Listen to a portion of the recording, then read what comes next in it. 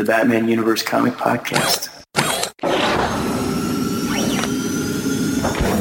Hey, this is Scott Snyder. Hi, this is Denny O'Neil. My name is Neil Adams. And this is Paul Dini. Hi, my name's Dan DiDio.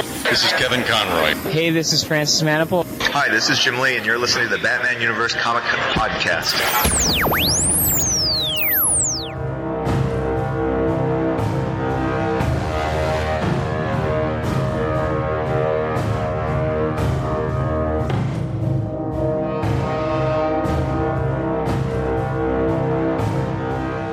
Everyone, and welcome to the Batman Universe Comic Podcast, episode number 164. I'm your host, Dustin, and today I have with me... This is Ed. And this is Stella. And we are bringing you the latest comic news and comic book reviews from June 14th through June 27th. We do not have any specific books to review, but we do have a bunch of books that we're going to cover in our spotlight. But let's start off with comic news. So, not a whole lot of news, as we predicted on the last episode. A lot of the news that's coming is, holding out for Comic-Con, as it's only a couple weeks away.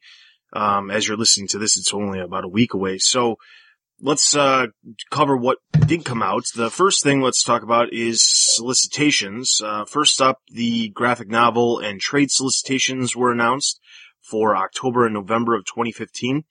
The big chunk of the solicitations for the group, or for the collected editions, include Convergence. There's a Convergence hardcover, which covers the main Convergence series, but then they broke the other Convergence trades into basically the area that they exist in. So we have Convergence 0 Hour, Book 1 and Book 2, Convergence Crisis, Book 1 and Book 2, Convergence Flashpoint, Book 1 and Book 2, and Convergence Infinite Earths, Book 1 and Book 2. A number of Batman titles are appearing in all those trades, so definitely check that out. Also, the other ones announced, Teen Titans Earth 1, which released last November in hardcover form, is now releasing in a trade paperback form. We also have Batman, The Road to No Man's Land, Volume 1, Batman War Games Volume 1, Batman Arkham Two-Face, Catwoman, A Celebration of 75 Years, which includes a ton of different issues that Catwoman obviously has been focused in, Batman and Robin Volume 7, Robin Rises, Batman The Golden Age Omnibus hardcover, Batman Adventures Volume 3 trade paperback, and then there's a couple of other ones, Earth 2 Volume 6 collision hardcover, Birds of Prey Volume 1 trade paperback, which is not it says Volume 1, but it's actually including the old Chuck Dixon run, the original mini-series for Black Canary, Oracle, Birds of Prey Revolution, Birds of Prey Manhunt, Birds of Prey Wolves, Birds of Prey Batgirl, and Showcase 96. So a lot of the original issues that the Birds of Prey first appeared in. Justice League, A League of One trade paperback, Injustice Gods Among Us Year 2, Volume 2, Smallville Season 11 Lantern, and that is it, except for Secret 6 Volume 3, which is covering a lot of the issues pre-New 52. This is covering issues 15 through 24 in Suicide Squad number 67.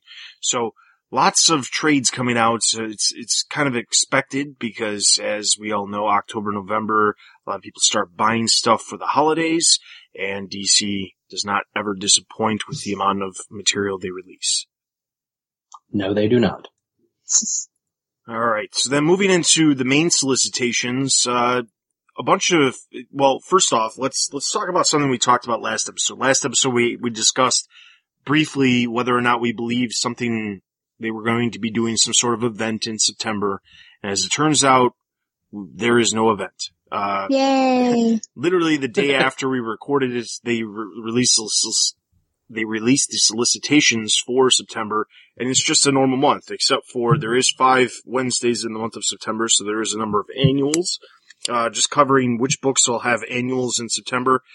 New Suicide Squad, Batman, and Grayson are all getting annuals, as well as Batman Arkham Knight, which is getting an annual, which I believe this is actually the first time a digital series is getting an annual, at least as far as the Batman universe is concerned, which I found kind of interesting. I know Legends of the Dark Knight has had oversized issues. I think they were calling them 80-page giants when they released them, but for the most part, this is the first book as far as Batman 66, Batman Arkham Knight, Batman the Batmanga, the Jiro Kawada Batmanga. I don't think any of those other books have had annuals, so kind of interesting. It's just basically an oversized story, still by Peter Tomasi, so check that out. As far as the main slew of books that are coming out, there's a couple of different things. So first up, let's talk the Batman Annual. It's not written by Scott Snyder. It's actually written by James Tynion IV. The solicitation says something about Batman is gone, but Bruce Wayne is alive.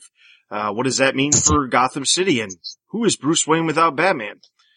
So I'm guessing that based off of that solicitation that, it's going to be revealed that Bruce Wayne is still alive before that annual comes out, which means it'll either happen in issue number 44 of Batman or issue 43. We know 43.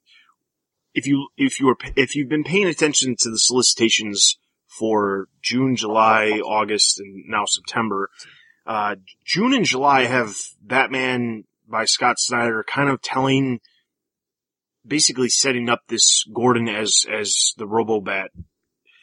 But the story in August doesn't actually reference Gordon at all and talks about a new character called Mr. Bloom. And the issue for September continues that story. So it's interesting to see basically Snyder writing short story arcs because there are only 2 issues at this point.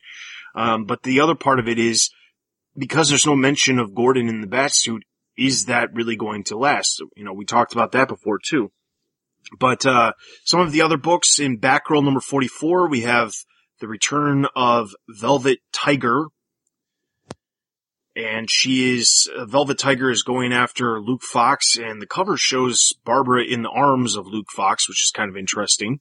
Black Canary has a guest artist, Pierre Guerrera, from Y the Last Man. They join the series for basically 1 issue. We have Catwoman number 44, which is dealing with the mob turf war. Detective Comics number 44 deals with Joker's daughter. Oh, goody. Yeah, Joker's daughter reveals her plan to take on Batman and his task force. Gotham by Midnight is dragged into interrogation by Internal Affairs. Gotham Academy has a bunch of the students joining the school production of Macbeth. The Grayson Annual has Grayson returning home, and actually the Grayson main series, Grayson number 12, has Dick returning to Gotham City since for the first time since he faked his own death. And then the Annual deals with him knowing that now that Batman is gone and he seeks out Superman, but both of them have changed and they're wondering if they can find common ground to stop Blockbuster from dealing with Spiral. As far as Harley Quinn goes, we have Harley going to Los Angeles, and it seems that she becomes an overnight sensation. Love is in the Air and Harley Quinn and Power Girl. Robin, Son of Batman has Robin versus Deathstroke, and We Are Robin has the solicitation reads, in the wake of a huge loss, the Robins are reeling with grief. Rico takes to the rooftops of Burnside to find a symbol of hope and finds herself living out a dream as she teams up with her personal hero, Batgirl. So, no idea who the huge loss is. It's not, Duke isn't even mentioned in that solicitation, so we'll have to see what happens with that.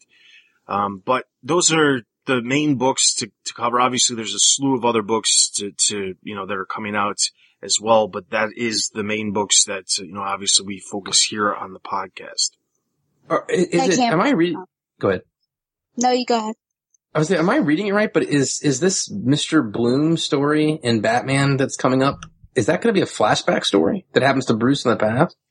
I don't know. It's hard to know exactly what it is because the solicitation does say that this is dealing with the villain from Batman's past. So, we're led to believe it has nothing to do necessarily with Robo-Bat.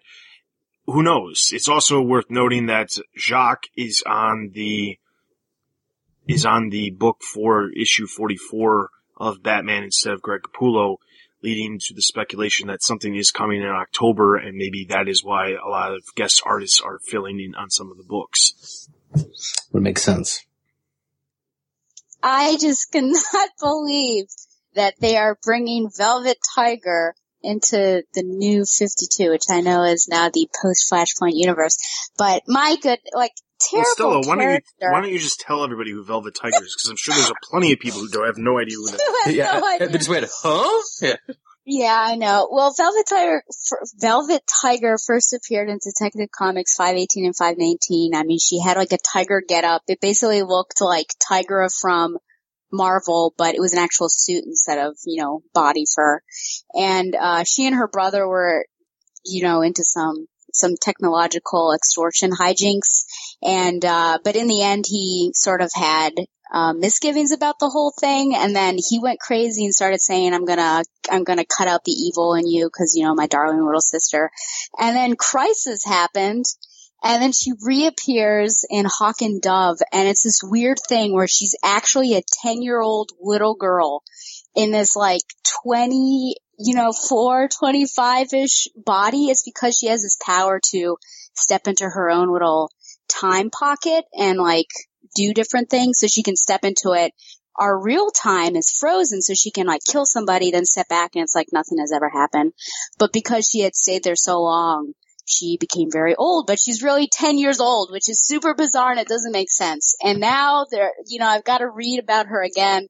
I have no idea how they're going to do this. I'm a little saddened, and perhaps at San Diego Comic-Con I will ask, why are you doing this? No, ask what's the allure of Velvet Tiger. But perhaps since it's a new universe, they will rectify some of the weird stuff that happened post-Crisis. But that's basically Velvet Tiger in a nutshell. And some people actually do like her. So, maybe it's just me, but she's a little strange. Does seem odd that that's the character that they're bringing back, but hey, I guess that's the in thing now. Take crappy characters and make them new and cool. So like Condiment King should be up any minute now.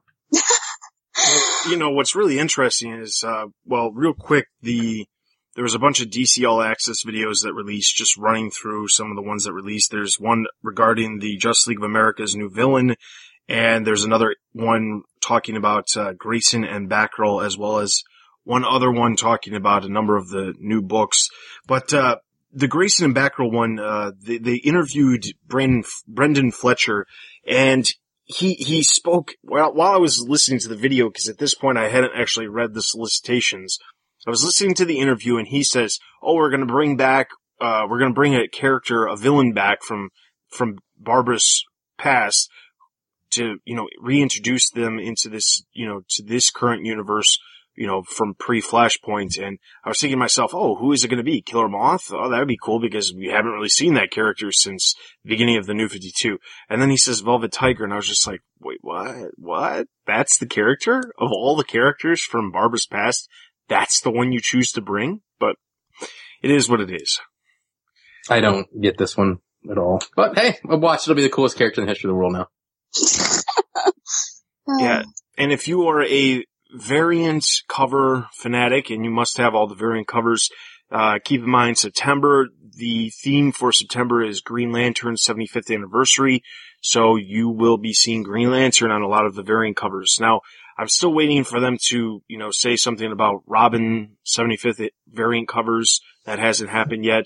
I don't think it's going to happen in October, but I imagine we still have November and December left for them to do that. But hopefully we're going to see Robin variant covers, because, honestly, some of these characters that have been getting, no offense to Harley Quinn, but she pops up on the covers, the variants all the time. And we still haven't seen Robin variant covers for the 75th. Also in variant cover news, on June 24th, DC revealed that they are going to have a bunch of exclusive variant covers specifically for Comic-Con International. So if you are in attendance at Comic-Con, you can get your hands on variant covers of Batman number 41, Batman Beyond number 1, Robin Son of Batman number 1, Harley Quinn number 17, Black Canary number 1, Midnighter number 1, Justice League number 41, and Justice League of America number 1. So there's also some other ones. Those are obviously the ones we're mentioning because they're part of the Batman universe. We have a gallery up on the website for you to check out the entire slew of the variant covers. Realistically, there's not a whole lot going on with a lot of these variant covers. For some of them, they've taken the exclusive swag that we talked about a while ago, and they basically have made the swag as part of the cover. So the Harley Quinn mask is now basically a white page with the Harley Quinn mask graphic on the cover. Black Canary is the touring poster with dates mentioned for San Diego. And then some of the other ones are just basically color variations of the original or the original covers. So if you want to check those out, check those out. If you are a variant cover freak and you want to have these, you're going to have to figure out some way of either getting to San Diego or convincing someone to buy those for you, because they're only going to be available there. Now, that's not to say that there won't be, obviously, the, wonderful second market retailers who will purchase a bunch of them and then sell them at the New York Comic Con or some other cons, as we have seen multiple times in the past. Not speaking from experience in any way. I have a question. You're a variant cover collector. We all know that, right? Yes. Like, do you think that they've taken the variant covers too far? Because I remember when variants used to be like a couple times a year a title would get a variant, and now every month there's multiple variants of almost every single comic. Do you think that's going too far? It's gone way too far. I mean, the thing was, I agree. Even back when the New 52 started, there was maybe every once in a while or even before the New 52, there was every once in a while you would get, if there was like a new number one, Batman Incorporated or even Batman, they would do these weird things where they would do 1 in 100 covers. Now, I've talked about this before. 1 in 100 covers, if you are a completist like myself, they're very difficult to get and they're very expensive because basically they will charge you out the rear end to get those variant covers. When I'm talking about I'm referring to the second market retailers. But, the other part of it is, ever since they started the theme variant covers, most of the time those covers aren't any additional money. Like when they do the themes with like Green Lantern or Harley Quinn, or a couple months ago is the Flash or those movie ones, they're the same price. It's just a different cover. They have them for the exact same cover price at the thing, but they're not worth any more because of that. But then on the other hand, they have ones that are still, the 1 in 10s, 1 in 25s. You see that a lot with Batman. You see that actually almost all the time with Batman, where the variant covers, the 1 in 10s or the 1 in 25 covers, those are the ones that are worth a little bit more and you have to pay a little bit more for them. But those aren't as common at all. Now, I do think that they have gone way, way out of control with the amount of covers that they put out. It seems almost counterintuitive unless they're just trying to fluff the numbers by having people buy more than one copy of a issue, which I find kind of annoying. But I don't know. It's not something that obviously is new at all. I mean, Marvel's done it, DC's done it, in various different stages. So I mean, it just feels like it's just overkill. Yeah, I think the same thing too. I was thinking that because I was looking at how there's every single one's got like multiple variants now. And I wish they'd go back to just like you said, just doing them for special issues, number ones, a character's death, some major return. But every month I think they kind of lose their luster.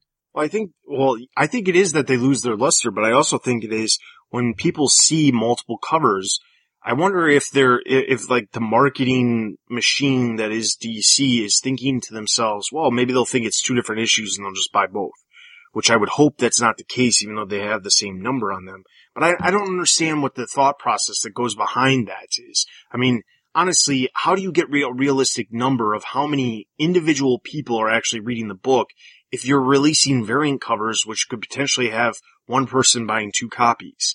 You know what I'm saying? Like, there's no way to get a realistic number of how many people are actually reading your book when you have multiple covers out there.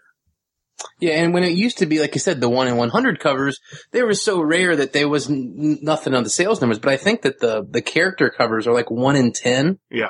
I mean, so yeah, it's a bit of a mess. I just wish they'd stop it. Kind of. All right. So the last bit of news we have comes also on June 24th. DC Entertainment announced their slew of what they have planned for Comic-Con International in San Diego. So the press release is on the website, just kind of rolling through some of the stuff that I noticed that's worth mentioning. There's a couple of different things that they mentioned. The first one is they talked about how there's going to be a bunch of the new creators with the new directions that are happening, where they will be focusing on a lot of the new directions, but also focusing on specific it's kind of interesting because normally you'll have like the Batman panel, the Superman panel, the Justice League panel. You'll have these panels and they'll be focused around the books in that area. So Batman would cover, everything we cover here normally. But the way they have their panel set up, it's actually a little bit different. Thursday, there's a panel called Mysteries in Space, which I would assume would be regarding Green Lantern stuff. Then on Friday is Superman, Justice for All, and the bad guys.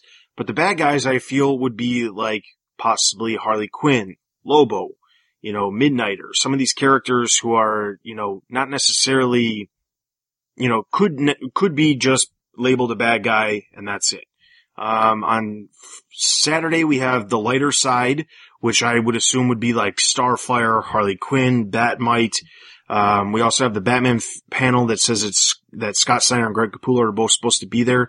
And then there's a panel called The Upstarts featuring the most cutting edge writers and artists in the industry, which I'm wondering if it's the most cutting edge writers and artists or if it's the new creative creators that are, working on some of the projects on DC.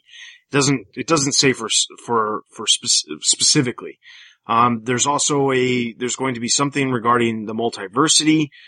Grant Morrison is going to be there and he's going to be talking about the entire multiversity and beyond. That's going to be on Saturday. Justice League is going to have a panel with Jeff Johns talking about everything regarding Earth 1 to Darkseid War and all things in between. It's more of a focus point on Jeff Johns.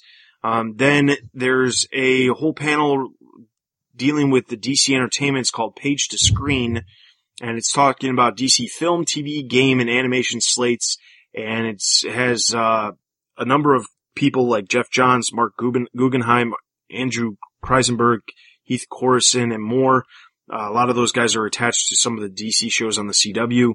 There's a Vertigo panel, a Mad panel, and then there's DC Collectibles has their own panel as well on Thursday.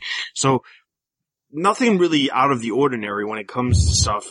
They're kind of mixing up some of their panels to split up, I think, some of the characters, because I don't know that people who are necessarily reading Batman want to necessarily go in depth about Harley Quinn or Batmite, because, they're a different kind of book, which is the whole reason behind, the whole thing behind this new direction that they've done in June. So not a whole lot of news. I mean, it just means there's going to be more panels for us to cover at San Diego this year. I don't know. Your comment about certain people not wanting to see Harley Quinn, I don't think that's true. I think apparently everyone wants to see Harley Quinn. You can put that in every panel. Yeah, I suppose so. That's probably why. I wouldn't doubt if she's part of not only the bad guys panel, but the lighter side panel, as well as the Batman panel. Honestly, I wouldn't doubt if they, I would doubt it very highly if they did not have her make an appearance in all three of those panels. Yeah, I agree. Alright, so with that is actually all of the news. There really wasn't a whole lot, and I'm sure, the next time we talk in a couple weeks, there's going to be a lot more to talk about because we'll be talking about San Diego. But, as I said, we have no specific reviews, so let's get straight into our TVU spotlight. First things first, as far as the digital books that have been released, Batman 66, number 24, which includes digital chapters number 60 and 61, was reviewed by Gary. He gave it 4 out of 5 batarangs. Check that one out. So then let's dive into some of the other books. First up, Robin, Son of Batman, number 1, reviewed by Ryan. He gave it a total of 3.5 out of 5. So Robin, Son of Batman. What do we have to say about this? Well, the first things first is it's very difficult to understand exactly when this is happening because, again, it seems as if everything that refers to Damian is happening out of continuity. But I did read something online talking about how this could potentially take place after. It obviously takes place after Batman and Robin, but it could still take place before Batman Eternal, which would explain Robin's disappearance and why he wasn't around in Eternal, other than just chalking it up to Scott Snyder doesn't like the character. So the basic gist of this is Robin now has a creature called Goliath that he basically, it's like his henchman. I guess there's not really a way to put it other than that. But Damian he's training and he's busy in the Batcave. He receives a call from someone who says that his Goliath is loose, and he goes to basically to save it. We get a hint at the Mask of Nobody, seen from way back at the very beginning of Batman and Robin, leading us to believe that character could be making a return. There's a dream sequence where Damian deals with the empty graves of himself and his mother, and he talks to Dick Grayson about his death. We know that Damian, he goes to the Al Ghul Island, and he basically, someone's there who says, Goliath, Goliath is basically a giant were-man bat. Damian does not like that and tells him to take it out. At the end of the issue, Talia al Ghul is being attacked by an unknown foe, but at the last moment, she suddenly recognizes her foe and starts to recall her memories. So, Robin, Son of Batman, what'd you guys think? I like this one. I thought the art was really good. And this issue is going to suffer from what a lot of issues that we've talked about this month and probably this episode are, which is number ones have like a checklist of things you have to do. Introduce the new back characters, introduce the general setting of the book, introduce the general tone of the book. And I think that's why some number ones suffer. I think this book has all of that, but, I kind of like the way this one set up, and I'm looking forward to reading it, and I'm glad Damian has his own title. As far as where it goes, I did think it was kind of conspicuous that we never got anything like, hey, my dad's dead. Mm-hmm. I was expecting, really, when I dove into this book, that we'd have a lot of Damian angsty over the death of Bruce, but since we didn't see it, it does absolutely leave the timing of the book up in the air. Which, because of that, I wonder if this happens in some sort of weird time before Endgame occurs, since that wasn't mentioned at all. And it's just like this moment where he leaves for, I don't know, a few days, but it's going to be drawn out, so it's longer. Was this the same island? Because they called it Al Ghul Island, right? But was it the same island that he dropped off the clone? I don't think so. Okay, because that kind of had monsters on it, and I wondered, oh wow, is he gonna pop up again? But the nobody that pops up, it looks like now there's a child involved that nobody had. So this should be interesting, because if Batman's gone and the original Ducard is gone, now we have sort of their children battling it out. So I think that could potentially be interesting. And I was wondering, as I was reading this, I'm like, are we going to get to Talia? And there, in fact, is Talia picking up. So it's gotta be still somewhat in continuity with what was going on with Batman and Robin. So I'm glad that someone that was along for that duration is still here, with Patrick Gleason.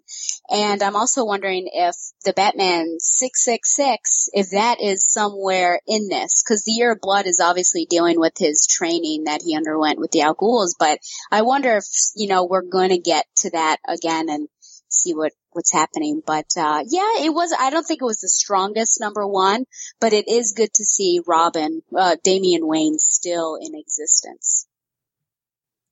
All right. So let's move into Batgirl number 41. Stella, you want to talk about that? Sure. Batgirl 41, basically, she's recovering from what had happened with Digital Batgirl. And now Frankie's with her as a cohort. We're dancing around the issue that she is either, Proxy or Oracle, but the words never come out. Every time she's about to say it, she's cut off. And the first case, basically, post Digital Batgirl, there's this cult that's actually worshiping the Digibabs, as I like to call her. And they're trying to resurrect her, but they end up resurrecting her somehow gaining Livewire. And so in the process of Livewire coming, Robo-Bats, aka Jim Gordon, comes to Burnside, and so he's going after Livewire, but then when she leaves, he turns around and says, Batgirl, you're under arrest. So then we have a father-daughter moment where she's very shocked to see this young guy without a mustache, who really wants a mustache back, and he actually confesses to her. He tells her, which is very interesting since apparently Bullock doesn't know, he tells her that he is in fact the new Batman, and she is on the cusp of confessing that she's Batgirl, but then he continues on and says, I'm going to take down all the vigilantes that ran around with Batman because basically they shouldn't be out there doing that. So basically, if you were to think about it, it's almost like we're back to Batgirl Wanted from the Gail Simone run. But I'm hoping that it goes in another direction, but it's a little, I mean, first it was Batgirl killed James Gordon, so her father's coming after her, and now it's like they're still on opposite ends of the line. So I'm not really sure, but Livewire's still messing around. But I think the biggest conflict is the fact that, Jim is once again going after Batgirl, and I don't know how it's going to be solved. So there you go. I thought overall this was a good issue. It was nice to see the father-daughter moments because, you know, as much as we know the impending, they're going to be going against each other once they get into their suits. The father-daughter moments, we haven't really seen that many of them in the series from the very beginning of the New 52. So it's nice to see that happening, even though we know something is going to happen when they get into their suits. So I thought it was enjoyable. I mean, I guess I'm kind of interested in seeing what, you know, how Livewire's worked into the story. I'm wondering if Livewire is just kind of going to be this background character, you know, not character, but this background element that's happening in the story just to have something else going on, but it's not really going to be a main focus. That's just how I felt with this. Yeah, I think that's exactly what it is. I think that they want to tell a, you know, Babs and her dad story, and that's totally fine. And I think you need a villain. So it's Livewire who's going to be playing the background thing. I really like this issue. I thought the scene with, you know, at the Ferris wheel at the park with Jim and Babs was very good because you're reading it and you're quietly going, come on, just tell him. He's telling you, just tell him. You know, like, and she doesn't, of course. And that leads to the very interesting fight scene standoff at the end, where you see that she knows it's her dad inside the suit. He doesn't know it's her. And that's always an interesting component is when one person knows who they're fighting and the other person doesn't. So I really like this one. The tone of the book stays good and I like it quite a bit. How do you think though that, how can she tell him that she's Batgirl and him like not go after her still? Because then it'll be like, well, there's one vigilante that he won't go after, and that's Batgirl, and then that's going to seem a little fishy. So I don't know if there's any way. But are we actually going to see him going after any of the other vigilantes? Who's really still in Gotham that he could really go after? I mean, Tim Drake. Well, can he pop? I imagine he's going to pop up in We Are Robin. There are 5 different Robins running around. At some point, he's going to come in there. Well, we would, I guess, I mean, it's entirely possible, but he does say that he's going after the vigilantes that were running with Batman. I mean, I don't know how much of an effect the characters in, We Are Robin are really going to be doing. I feel like they're whatchamacallit, their tertiary? Their effect on Gotham is not really going to be quite the equivalent of somebody like Nightwing, Nightwing or Batgirl or Robin. I just don't feel like it's going to be the same. So, but which ones are really running around in Gotham anymore? I mean, Batgirl's in Burnside. I know that, but outside of Batgirl, who's in Burnside, there's really nobody. I mean, Grayson's not there. Tim Drake is currently in Chicago in Teen Titans. So I mean, spoiler, Batwoman, weren't they the ones we saw in Batman 40? I'm just throwing names. Yes, that's true. I mean, who knows if we'll actually ever see, them pop up. We know spoilers supposed to pop up in Catwoman, but like, Catwoman's not part of, she's not a vigilante. I mean, she's basically a criminal at this point. So, at least as far as Gordon would be concerned, Robin is, Damian Robin is who knows where, and as far as the timeline goes. Grayson's dead. So, I mean, like, there is nobody else in Gotham, and Batwoman and Spoiler are probably the only other ones that exist right now, and maybe Bluebird, but we don't know where those characters are or how they're going to play into things. But I get this odd suspicion that outside of maybe Catwoman, we're not going to see Spoiler, Bluebird, or Batwoman popping up anytime soon. Probably not, but I don't know. I thought that this was just, I don't think we're going to see him hunting down any other vigilantes, but this is going to sound weird, terrible. I just want him to have the moment. I really don't care about how the plot kind of revolves after that. I mean, if he doesn't arrest his daughter, that's fine. I can live with that. But I think he's going to have to figure it out, right? In the next issue or so. And I would hope so. One of the great, he's supposed to be like a great detective. And I've always thought, that's kind of the only, the old thing joke, that's right? always happened. Yeah. He's supposed to be this great detective, but he can't figure it out. But, alright, so over on the website, Don reviewed it and he gave it 4 out of 5, so let's move into our next one. The next one we're gonna cover is Grayson number 9. This one was reviewed by Corbin. He gave it 4 out of 5. So basically what's happened in this issue was Dick has a new partner. It's no longer Helena because Helena, if you remember from Grayson number 8, she is the head of Spiral after Mr. Minos has been killed. Grayson is now teamed with Agent number 1, who also, if you remember, Dick was kind of wrapped up in the Agent number 1's partner being killed in the very early issues of Grayson. There's a lot of different things going on in the book. Spiral is being super concerned because Checkmate is going to start getting involved because someone's been killing a bunch of the spies from Spiral, and Checkmate is basically knocking on the door.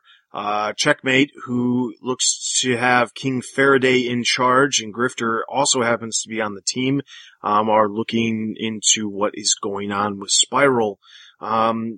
Basically, that's the gist of what happened. I mean, there's a murder that takes place. There's I don't want to really call him a faux Grayson, but somebody who's pretending to be Grayson and using a scream of sticks to kill people, and people are popping up dead all over the place, and people are starting to wonder if Dick Grayson is actually involved with this, even though Helena is convinced that there's no way it could be him killing these people.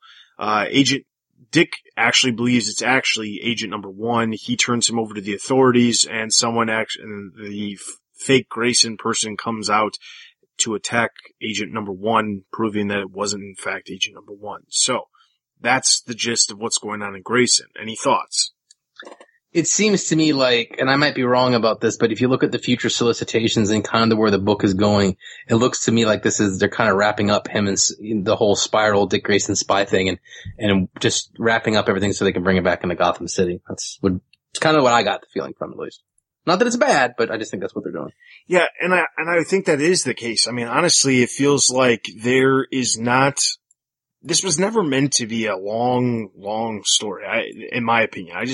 I don't feel like it was ever supposed to be something that lasted very long. Now, the funny thing was there was a chat session that DC had with the creators behind Grayson with Tom King, Tim Seeley, and Mikkel Jenin. We retweeted a couple different things that were brought up on our Twitter page if you have been following us. A couple of the different things was that we retweeted was, someone asked, will Grayson ever become Nightwing again? And they answered, in my mind, he never stopped becoming Nightwing. Grayson is Nightwing undercover, saving the world as best as he can. Then there was another question that was asked. It said, will we see a Bat Family team up anytime soon? And then they replied, I can't say or they'd kill me, but the cover to number 12 might talk, and I think it's out there somewhere. So if you saw the cover to number 12, which was part of the solicitations that just released, Grayson is on a bike heading towards Gotham City, and you see a number of the Bat Family members kind of just drawn as part of the sky with Alfred, Batgirl, Red Hood, Tim Drake, and Damian. So something's happening here. I mean, obviously, Dick is coming to Gotham City, which, why would he be coming to Gotham City unless he really is going to be done with Spiral, because he's going to someone's going to find out. We also know that the Batgirl, in Batgirl, he's going to be popping up soon too, so it's only a matter of time. I mean, like, the gig's up, yeah. The plus side is that because everyone thinks that Bruce is dead, we won't be seeing this angsty family, Bruce, you lied to us yet again, as we saw, with the end of Death of the Family. So, it is what it is. As far as this issue, it's a nice jumping on point, and, you don't necessarily have to know everything that just happened, which I have to say a lot of the books that are continuing stories, they did a really good job this month of making sure that there was nice jumping on points. There was one book that we'll get to in a little bit that I didn't feel did a very good job of that, but the majority of the books that came out this month that already had stories existing before Convergence did a very good job of making sure that their books were easy to jump on. So props to all of the books who were able to do that. Grayson is in fact one of those books. And I was very hesitant with the idea of what Grayson was, with him being a spy. But so far, everything that's happened, I mean, it's just one of those things where it's like, you probably are sitting there thinking to yourself, really, this is the story they're telling? But it's actually a decent story. Nothing's happened in this book that I've really been like, this is horrible. So, it's just a good story. Dick Grayson just happens to be a spy. So if you haven't checked it out, check it out. Alright, so next up we have Black Canary, number 1. It was reviewed by Corbin over on the website. He gave it 4 out of 5. Still, you want to talk about Black Canary? Yeah, Black Canary, basically picks up where Batgirl number 40 leaves off for Dinah, where she's going off with the band. The band is no longer Ashes on Sunday, but is now called Black Canary. And Dinah goes by the stage name DD. People don't really know what that means. And then you have Paloma Terrific, Lord Byron, and then this kid, Ditto. And basically, they're going on tour, and the bad thing that's happening is that during their performances, stuff is going on, like bad things. Girls are getting violently hit on, or, I guess that's more like sexually assaulted, and all of this weird stuff. So then Dinah, because she's Dinah, of course, she's stopping the show and attacking people, and they're not really getting paid because she's also messing up the actual place, the venue. There we go. The venue that they're playing at. And at one point, I believe it's Lord Byron, ends up talking to her and asking, what's going on. They don't really know about her past, about the Team 7 stuff or the Birds of Prey stuff or her husband. So it's very much a blank canvas for Dinah, which is that's good for people who have not read her in any of the New 52. I think it was a good starting on point for her. So she ends up saying, I promise to stop doing what this is. So they go to the next gig and they make it through 4 songs, but on the 5th, Ditto, this kid who's like a child prodigy on the guitar, something with the sound waves creates some, these 3 people that look like assassins or G-men turn into kind of scary black blobby looking things. And Dinah thought they were coming after her, but actually it turns out they're coming after Ditto. So of course the gig goes sour once again. And so now there's a mystery, what's going on, who is this Ditto? Ditto doesn't really talk, so you don't know too much about her. But Dinah has decided that she's going to train her band as well so they can protect each other. And they go off, and on the tour bus you see 3 more of these little black things, little Venoms, I guess, riding on. So it's basically, they're going to be touring, but I think a lot of violent hijinks are going to be happening. But it was a great starting point. I think, like I said, for anyone who didn't really know her past in the New 52, it was good because she's not telling anyone about it. So you're kind of on the same page as her and her bandmates. And it's something that you would not expect Black Canary. When you think of Black Canary, I think you think of, Green Arrow and her being in the Justice League. She was, the leader at one point. But this is very different, and I like it.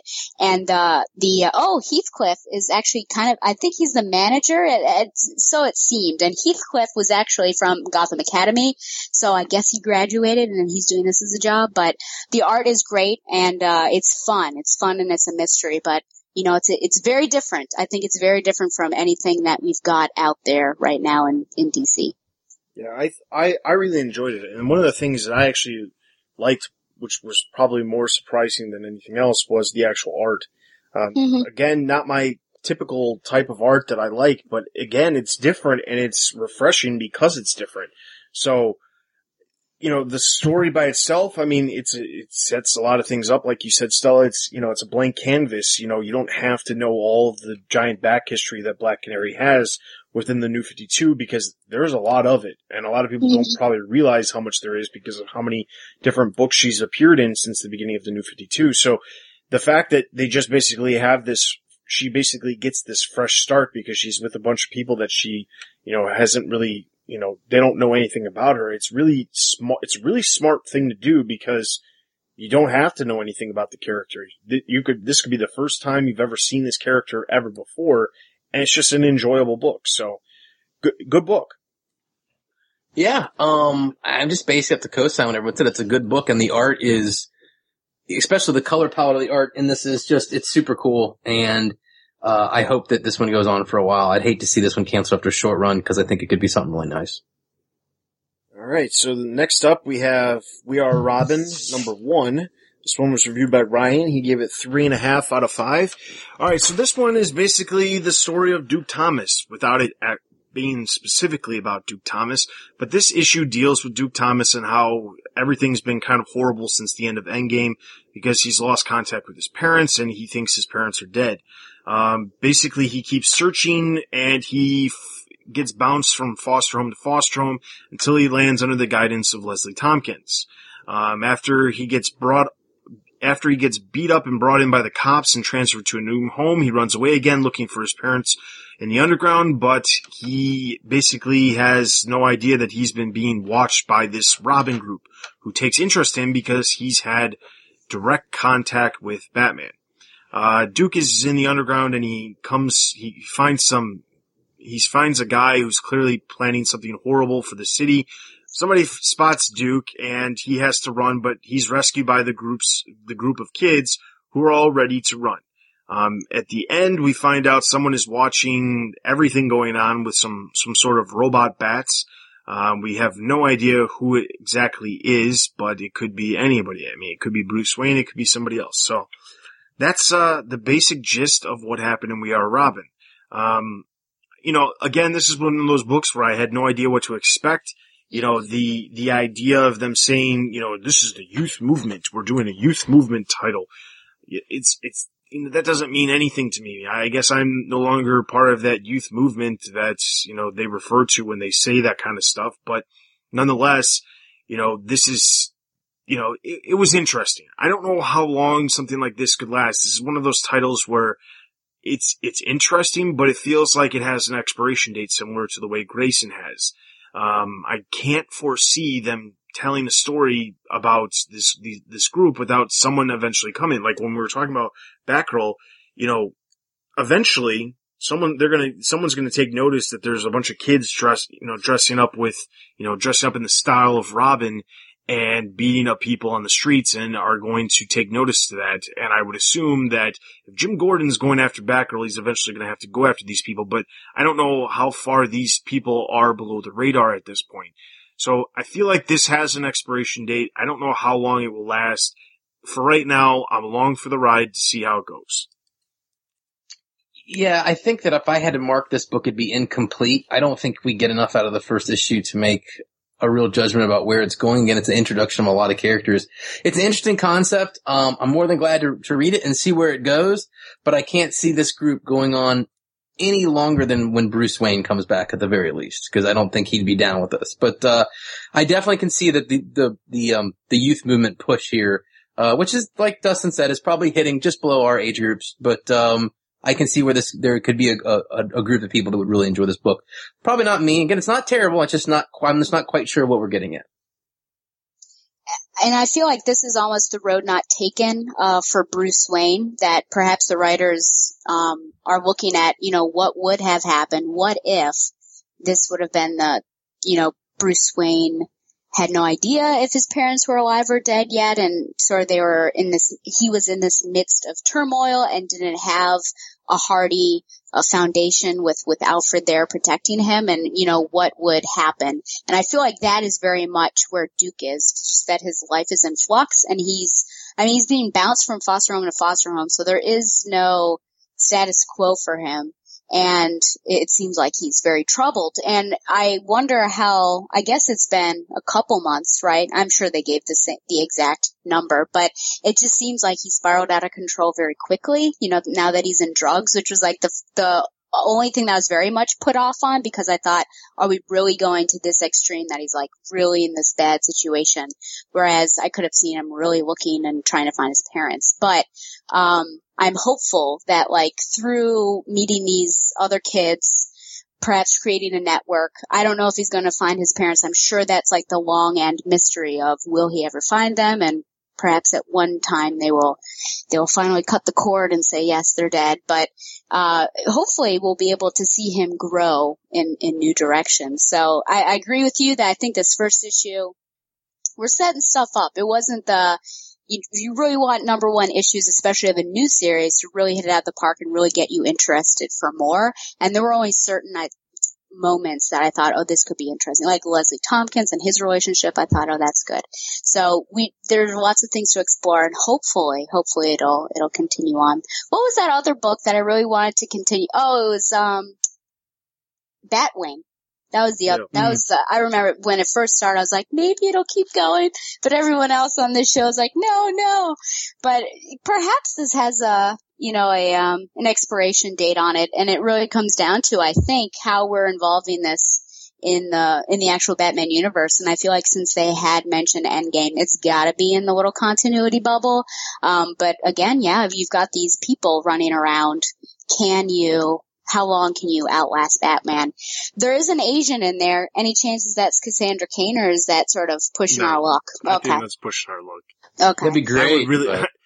No, I don't really think it would be great if that was the case, because if anything, it would just kind of be like throwing the character in there with no purpose. And I don't feel like that would be the right thing to do at this point. But, alright, so the next one we've got is Gotham by Midnight. This was reviewed by Jim. He gave it a total of 4.5 out of 5.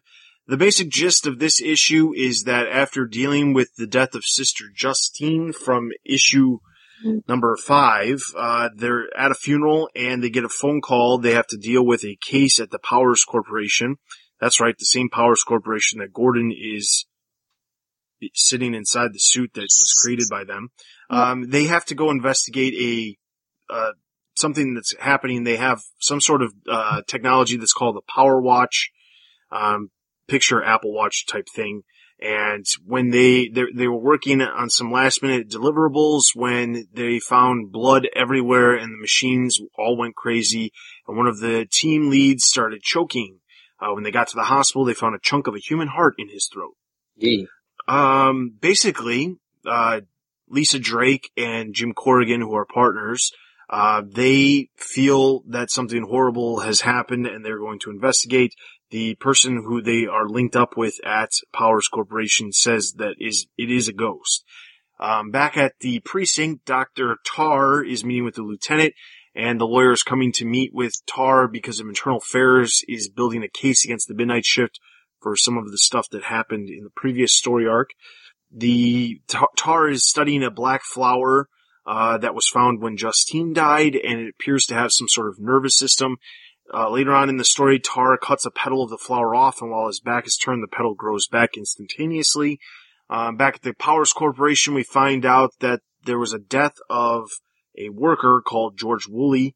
He had a stroke on the job, and it turns out that the person who, was the contact, the liaison between GCPD and Powers Corporation, he actually was in charge of the entire division, and he provided speed to his workers to make sure that they could meet the deadlines that they needed to. This person, George, took the speed, ended up having a heart condition, and died. They fixed the medical records so that they in turn could make sure that they weren't held accountable, and once they figure this all out, Woolley's ghost grabs this Jenner character, who's the guy who works at Powers Corporation, and Jenner admits what he did, and that's pretty much the end. The very end of the issue, Tar meets with the lawyer, who happens to be Kate Spencer. For those of you who don't know, Kate Spencer is, well, maybe not now, but was pre-New 52 Manhunter. Mm-hmm. So that's that. So overall, I thought this was a good issue. I mean, they're doing a really good job of making sure that there's plenty of stuff going on, still loosely connected to everything else that's going on in the universe, like the fact that they're dealing with an investigation at the Powers Corporation. Even though the Powers Corporation or Powers International, depending on which book you're reading, the company's called different things, regardless of the fact that there is, the Powers Corporation was never brought up before this Scott Snyder story. Suddenly is popping up in a bunch of different books, including this one, and it's just interesting to kind of have this complete side story to the main group of things, but still deal with this spooky element with the ghost and the blood all over stuff. It's interesting. You know, I said this before when this book was first announced way back in November. I was not looking forward to something like this because it's not something that's up my alley. I don't really enjoy horror stuff. I'm not really interested in the spooky elements and that kind of stuff, but they've been doing a good job of telling a unique story despite the fact that it has that stuff that I'm not a big fan of. So props to them for doing that. I like it. The art stays in this kind of weird form that it has taken here, which is unique and fun. The story is cool. I do think that, there's some characters that could find their home in this book eventually if this book stays around. Batwoman's, Batwings could become permanent fixtures in this book. I think they would fit with the tone. But I'm just enjoying this one because I can't see this one going on much past like issue 12 to 15 or so, but I really like it and I hope it stays around. And I think what we would all agree on is that this has been done much better than the spooky, macabre elements that were done in Eternal. And I think that this is the way to do it. Definitely. Rather than entwining it in a story. And that's what I hope, if we do another Eternal, then why not have this on the side that is running parallel to it? But, we have these tertiary characters doing things that Eternal 2 is doing, but not mixing it in. I think, they do it. And it's funny because when I opened it up, I thought to myself, man, I missed this book. For those 2 months that we were doing, that you guys are doing Convergence, I missed this one and I missed those characters and I remembered about Justine. I thought, oh, how sad. But I don't know. I disagree with you that this has an expiration date because I think we've only started to scrape the surface on character histories and we just started to get to know more about Drake and, bringing in Manhunter, which I thought, oh my gosh, when they said Kate Spencer, I thought, oh, this could be really great, which I'm sure she's going to be, like a side character that may pop in to help him out, kind of like Matt Murdock pops in to help other heroes out from time to time since she's a lawyer. But I think exactly we can bring in other characters that we're not going to see anymore in their own books, like Batwoman or potentially Batwing, and see how they. Batwing is probably the biggest one because he actually has a direct connection to Jim Corrigan. He hasn't popped up yet. Mm-hmm.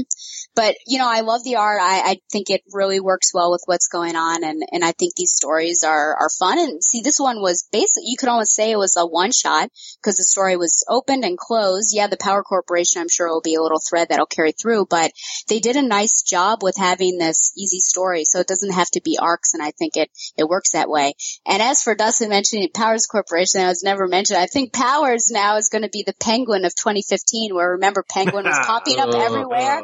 Now Powers is going to be popping up because they want to make it seem like it's been around, it's been omnipresent, and it's this big thing now. So, but it's interesting it drops in this book because now you're kind of mistrustful of it already. And I think we already were somewhat, this is a little hinky, but now I think if we're starting to if this group of characters is starting to investigate it, hopefully that bleeds over and maybe Jim Gordon will pop up in here. Who knows? But I really enjoy this book. And again, a different one, something we can read if we're not into, what else is going on. So I hope it continues and I don't see it having an expiration date anytime soon. Yeah, as far as the expiration date, I don't actually feel like it has an expiration date either. I feel like if they keep switching up the character, they could keep switching up the characters, keep Corrigan at the center of it, but there's a lot of different things that they could do. They could, like you said, bring in Batwing. I mean, Batwoman doesn't have a book at this point. Yep. She could be brought into it too because she was dealing with some of the supernatural stuff in her own book before it was canceled. So there's a bunch of different characters that they could bring into the book at some point and still have it work. So I don't feel like it has an expiration date. I feel like it's not going to have the best sales just because of the type of book that it is. But if they keep switching up the roster or adding characters into it, I think it would keep it fresh enough, frequently enough, so that, people would, that at least the people who are reading it keep reading it instead of it falling behind. So. Yeah, I want to clarify my comment there real fast. I don't think that it has an expiration date as far as the stories, just because of the sales on it are so low. I mean, it's below 20,000. I think that we should have a supernatural book. I thought Batwoman was going to be that, to be honestly. But Gotham by Midnight is below 17,000 in sales, which is low. That is real low because pretty much the cutting point is 20,000. Honestly, knowing that there could potentially be something coming in October, some sort of event or some sort of new push, I honestly thought we were going to see some books that were going to be mentioned as their final issues were September. And I will admit that Gotham by Midnight was the first book that I checked on to see if it was going to have its final issue in September. It's not, so it's going to keep going. So, I mean, maybe what they're doing is they're not going to at this point we know they're not canceling anything. They're not going to cancel anything in September. And then in October, maybe it's another, like we talked about like I mentioned last episode, another fresh group of books that are going to pop up in September, and then lead that into, maybe give this book until December or something to kind of pick up some steam or something. But I can understand your comment about the expiration date regarding sales, because it is something that I know a lot of people would be concerned about when they watch the sales numbers. Well, because if you look at it, just real quick aside, like the comics that are in the sales numbers, because this one's last reported sales number was issue number 5, right? The comics around it are Red Lanterns, Green Lantern, New Guardians, everything that's been canceled, so unfortunately it's in that magic window of bad sales, but it's not that I don't like the book or don't think it can continue. Yeah.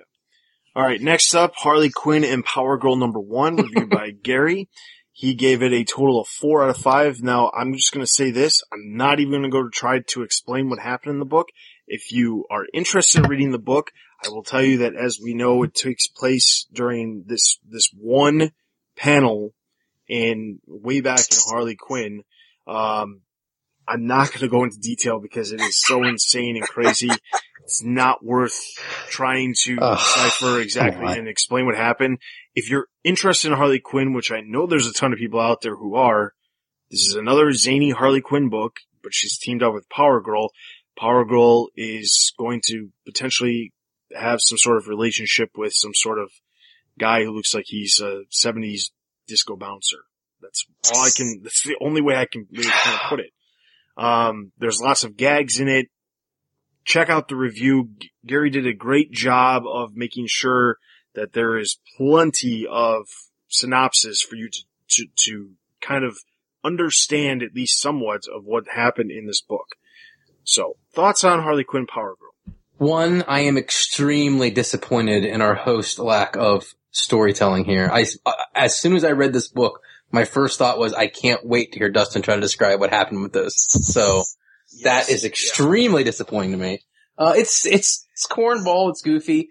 I like this considerably more than the recent issues of Harley Quinn. Not that I've disliked the recent issues of Harley Quinn, but I really did like this one. The Planet of the 70s. It's very bizarre, but funny. Like there is some legitimately funny scenes there. It's good. I think that this was my favorite one of recent memory for the Harley Quinn stuff, and I'm really, again, this all happens in one panel, but from the original book, but this was cool. And I thought the fact that Power Girl played it straight as like not almost an incontinent, like a normal Power Girl, the straight character to all the crazy stuff coming on in the kind of the comedy book was fun. And I actually really, really like this.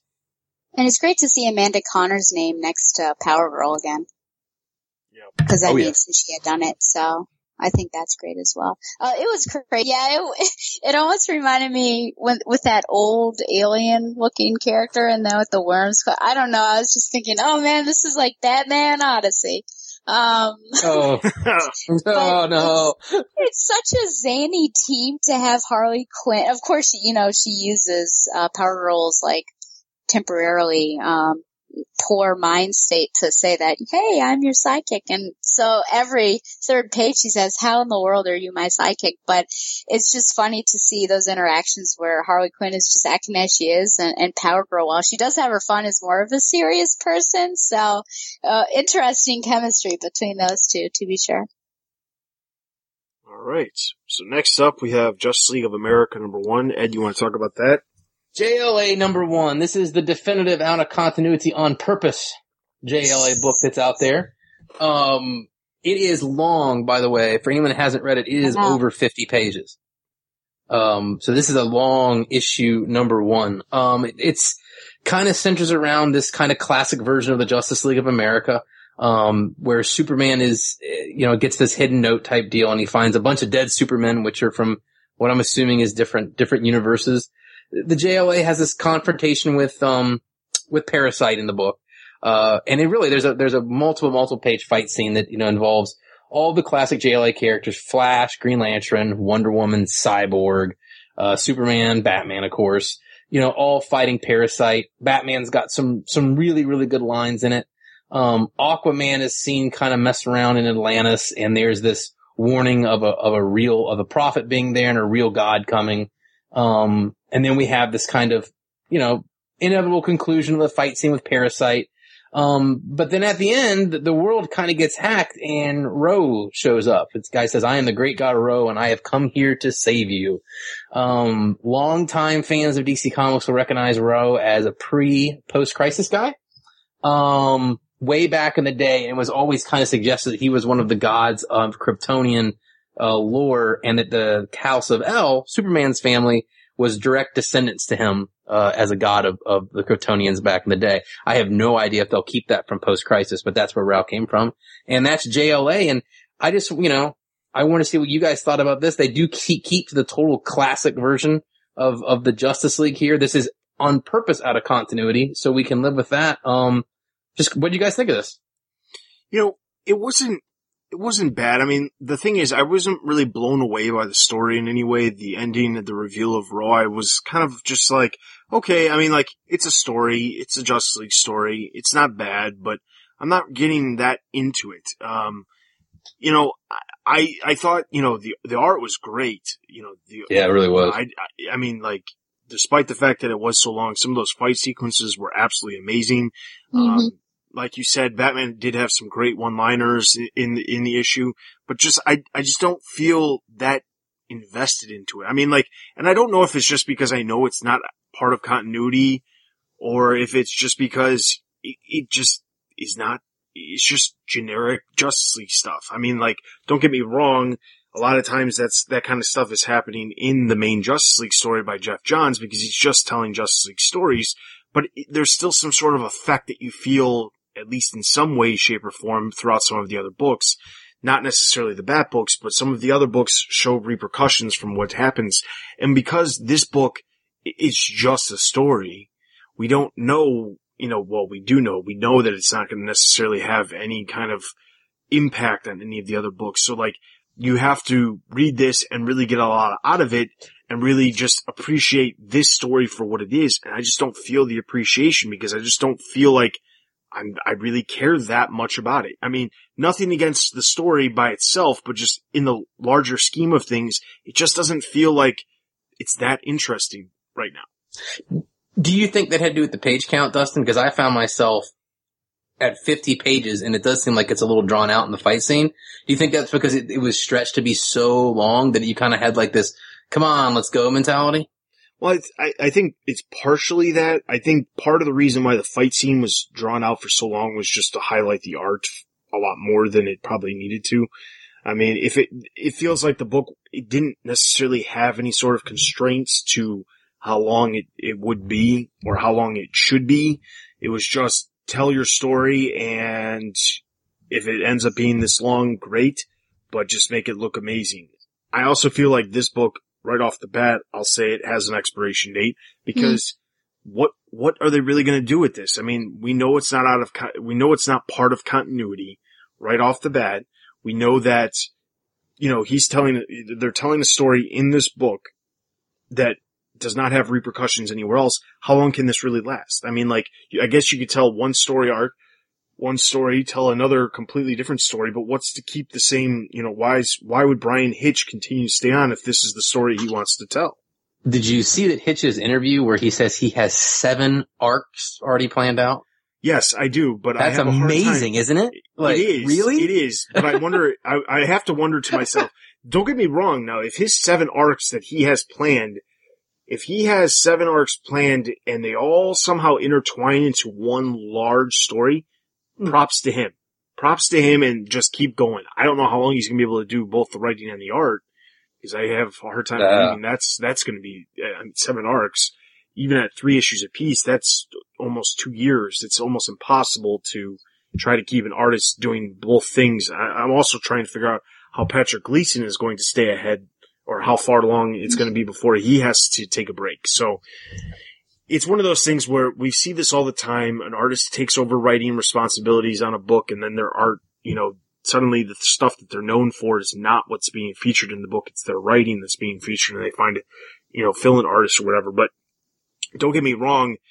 If this stays completely out of continuity as we know it should, and, it just tells a unique story, fine. But the first issue, that ending, I didn't care anything about the ending. I didn't know who the character was. I looked it up, read some of the stuff that he was previously in, and was just like, I still don't really care about who this character is. I think the best part was, honestly, for me, the Parasite fight with that whole thing going on. And I know that was just like basically a distraction for the other stuff that's going on with Infinity Inc. But I just thought this is the kind of, Justice League story that I want to read. I think that, I don't know, I feel like the best ones are where there is action and there may be some sort of mystery in it, but it's not this deep and involved. I'm just looking for, a fun superhero story that has some action. And I think that Parasite moment was really where it was. And unfortunately, I don't think that's what we're going to get. But I mean, people like really, drawn out and deep stories. And I think that's what you're going to get here, where there are going to be many layers. Cause I felt like this was an onion where there were several layers already thrown out in issue 1. So we were talking about We Are Robin and all those other things that, we've got little pieces that we can pull out.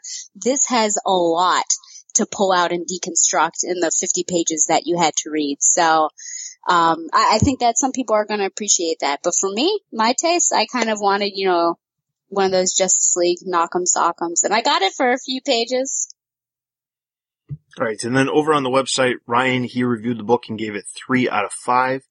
Moving on to our next book, Teen Titans number 9. The basic gist of this book was the team is trying to kind of stay out of sight because Manchester Black is trying to find the team. The team has basically separated into 2 entities. One of the entities is led by Red Robin, the other one's led by Kid Flash. Superboy, if you read the annual back in the end of March, the annual had Superboy basically framed for killing an entire civilization of people. And one of those people, well, I guess it's not the entire civilization, but one of the people from that civilization, her name is Chimera, and she has the ability to absorb people's appearances and their, I guess, confidence, power, not necessarily powers, but like their skill set without it being the powers. Like, for example, she takes the form of Red Robin because they're high on top of a building and she's very uneasy for being so high up, but she becomes Red Robin, and then has the ability to be fine with being so high up and not as easy, if that makes any sense. In Chicago, Bunker, Beast Boy, and Raven are taking a stroll through the city, but they're trying to stay out of sight. Unfortunately, it doesn't work very well, and there's some people who recognize them and want their autographs. As a giant crowd of people is forming, someone ends up getting pushed onto the train tracks, and the person is saved by Superboy. The crowd around them starts to freak out because they think Superboy is going to kill all of them. And in turn, Manchester Black finds out that Superboy is in Chicago and realizes that the entire team must be in Chicago as well. Superboy takes the team to an apartment, but busts a giant hole in the wall in the process. And then Red Robin shows up and says, "Thanks for making this the worst place in the world to be hiding out in the Midwest." Manchester Black's team with Kid Flash shows up. They say Kid Flash tells Red Robin they need to talk about what, we're not sure yet. And then Wonder Girl says that she's going to take out Superboy. And then we're led to believe the next issue is going to be Superboy versus Wonder Girl. All right. So this was the book I was kind of hinting at before when I mentioned that, a lot of the books had the ability to, have great jumping on points. This is not one of them. Titans, yeah, Teen Titans feels like a book that if you don't know what's going on, you're really, really lost. Because the thing is, the last time we saw Kid Flash, he was locked in a prison in the future. But now he's suddenly back, and I don't know how he got back. I don't know if it's because I missed an issue or what. But he's suddenly back leading this team for Manchester Black. Wonder Girl hell-bent on this idea that Superboy is guilty without having any real proof, just the assumption that he's guilty, just like everybody else. Raven is extremely ill, but nobody has any idea why or what caused it or anything like that. There's so much stuff and then not to mention Superboy killing an entire civilization. If you picked up this book, you'd have no idea what the heck happened. So the thing is, this is not a book to just jump on. I hate to say it because, this is probably the one book out of everything that came out this month that I felt this was the case, where it wasn't a good jumping on point, because there were so many questions that you're asked just by reading this one issue, but so many questions that even if you read the other issues, you still are asking yourself, why is all this stuff happening? So it's not necessarily a bad story. I'm obviously we're going to keep covering it and I'm going to keep giving it a chance as far as trying to rectify some of the stuff that's been going on. But they rebooted this book to have a new direction. It has had no new direction other than just telling different stories. But there's absolutely nothing that's happening in this book. It just feels like this is where they're throwing all of these other characters that aren't in any of the other books. I think that I don't know why they renumbered the book especially. And this is a mess. I mean, it's unfortunate too because Teen Titans, or Titans if they want to go by that, has had some really amazing storylines over the years, post Flashpoint. But recently it's just not been. I really don't know what was happening. I don't know where Kid Flash came from. A lot of stuff Dustin said. This book was very, you could lose your way easily in it. Put it like that. All right. So moving right along, Secret Six, number 3 is our final book reviewed by Jim. He gave it 3.5 out of 5. Basically this is another one of the zany books out there. Yeah, I don't have a lot to say about this book. The basic gist of kind of what's going on is the team is hiding out in a house in a neighborhood. One of their neighbors happens to be a police officer who beats his dog. Thomas Blake, aka Catman, not very happy about him beating his dog. Eventually the team decides that they're going to kind of deal with the neighbor beating his dog.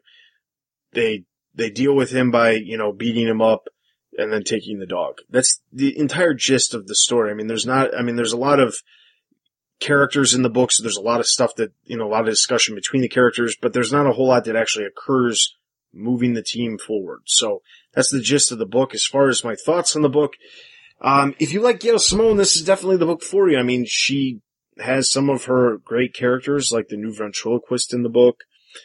She has, she has the ability to basically do and say what she wants. If you saw the cover for Secret Six, there's a giant black circle on it that says censored because there's something happening in the middle of the cover that you can't see. In the book, it's implied that somebody amongst the team had sex in the living room and made a giant mess in the middle of the night. It's basically the dirty book of the DC. I don't like it. Next. I don't know what to say. It's good. We're specifically covering it because it does have members of the extended Batman universe. That's why we're covering it. Obviously, this is the first time. We're covering it. That's why it's her last book, because it's almost so far removed from everything else that it's almost like we should cut the book ourselves. But we're covering it. It's happening. Deal with it. If you want a detailed description of everything that's happened, read the review over on the website, or obviously just pick up the book. All right, so with that is all of the books for our TBU Spotlight. Let's jump straight over into our listener Q&As.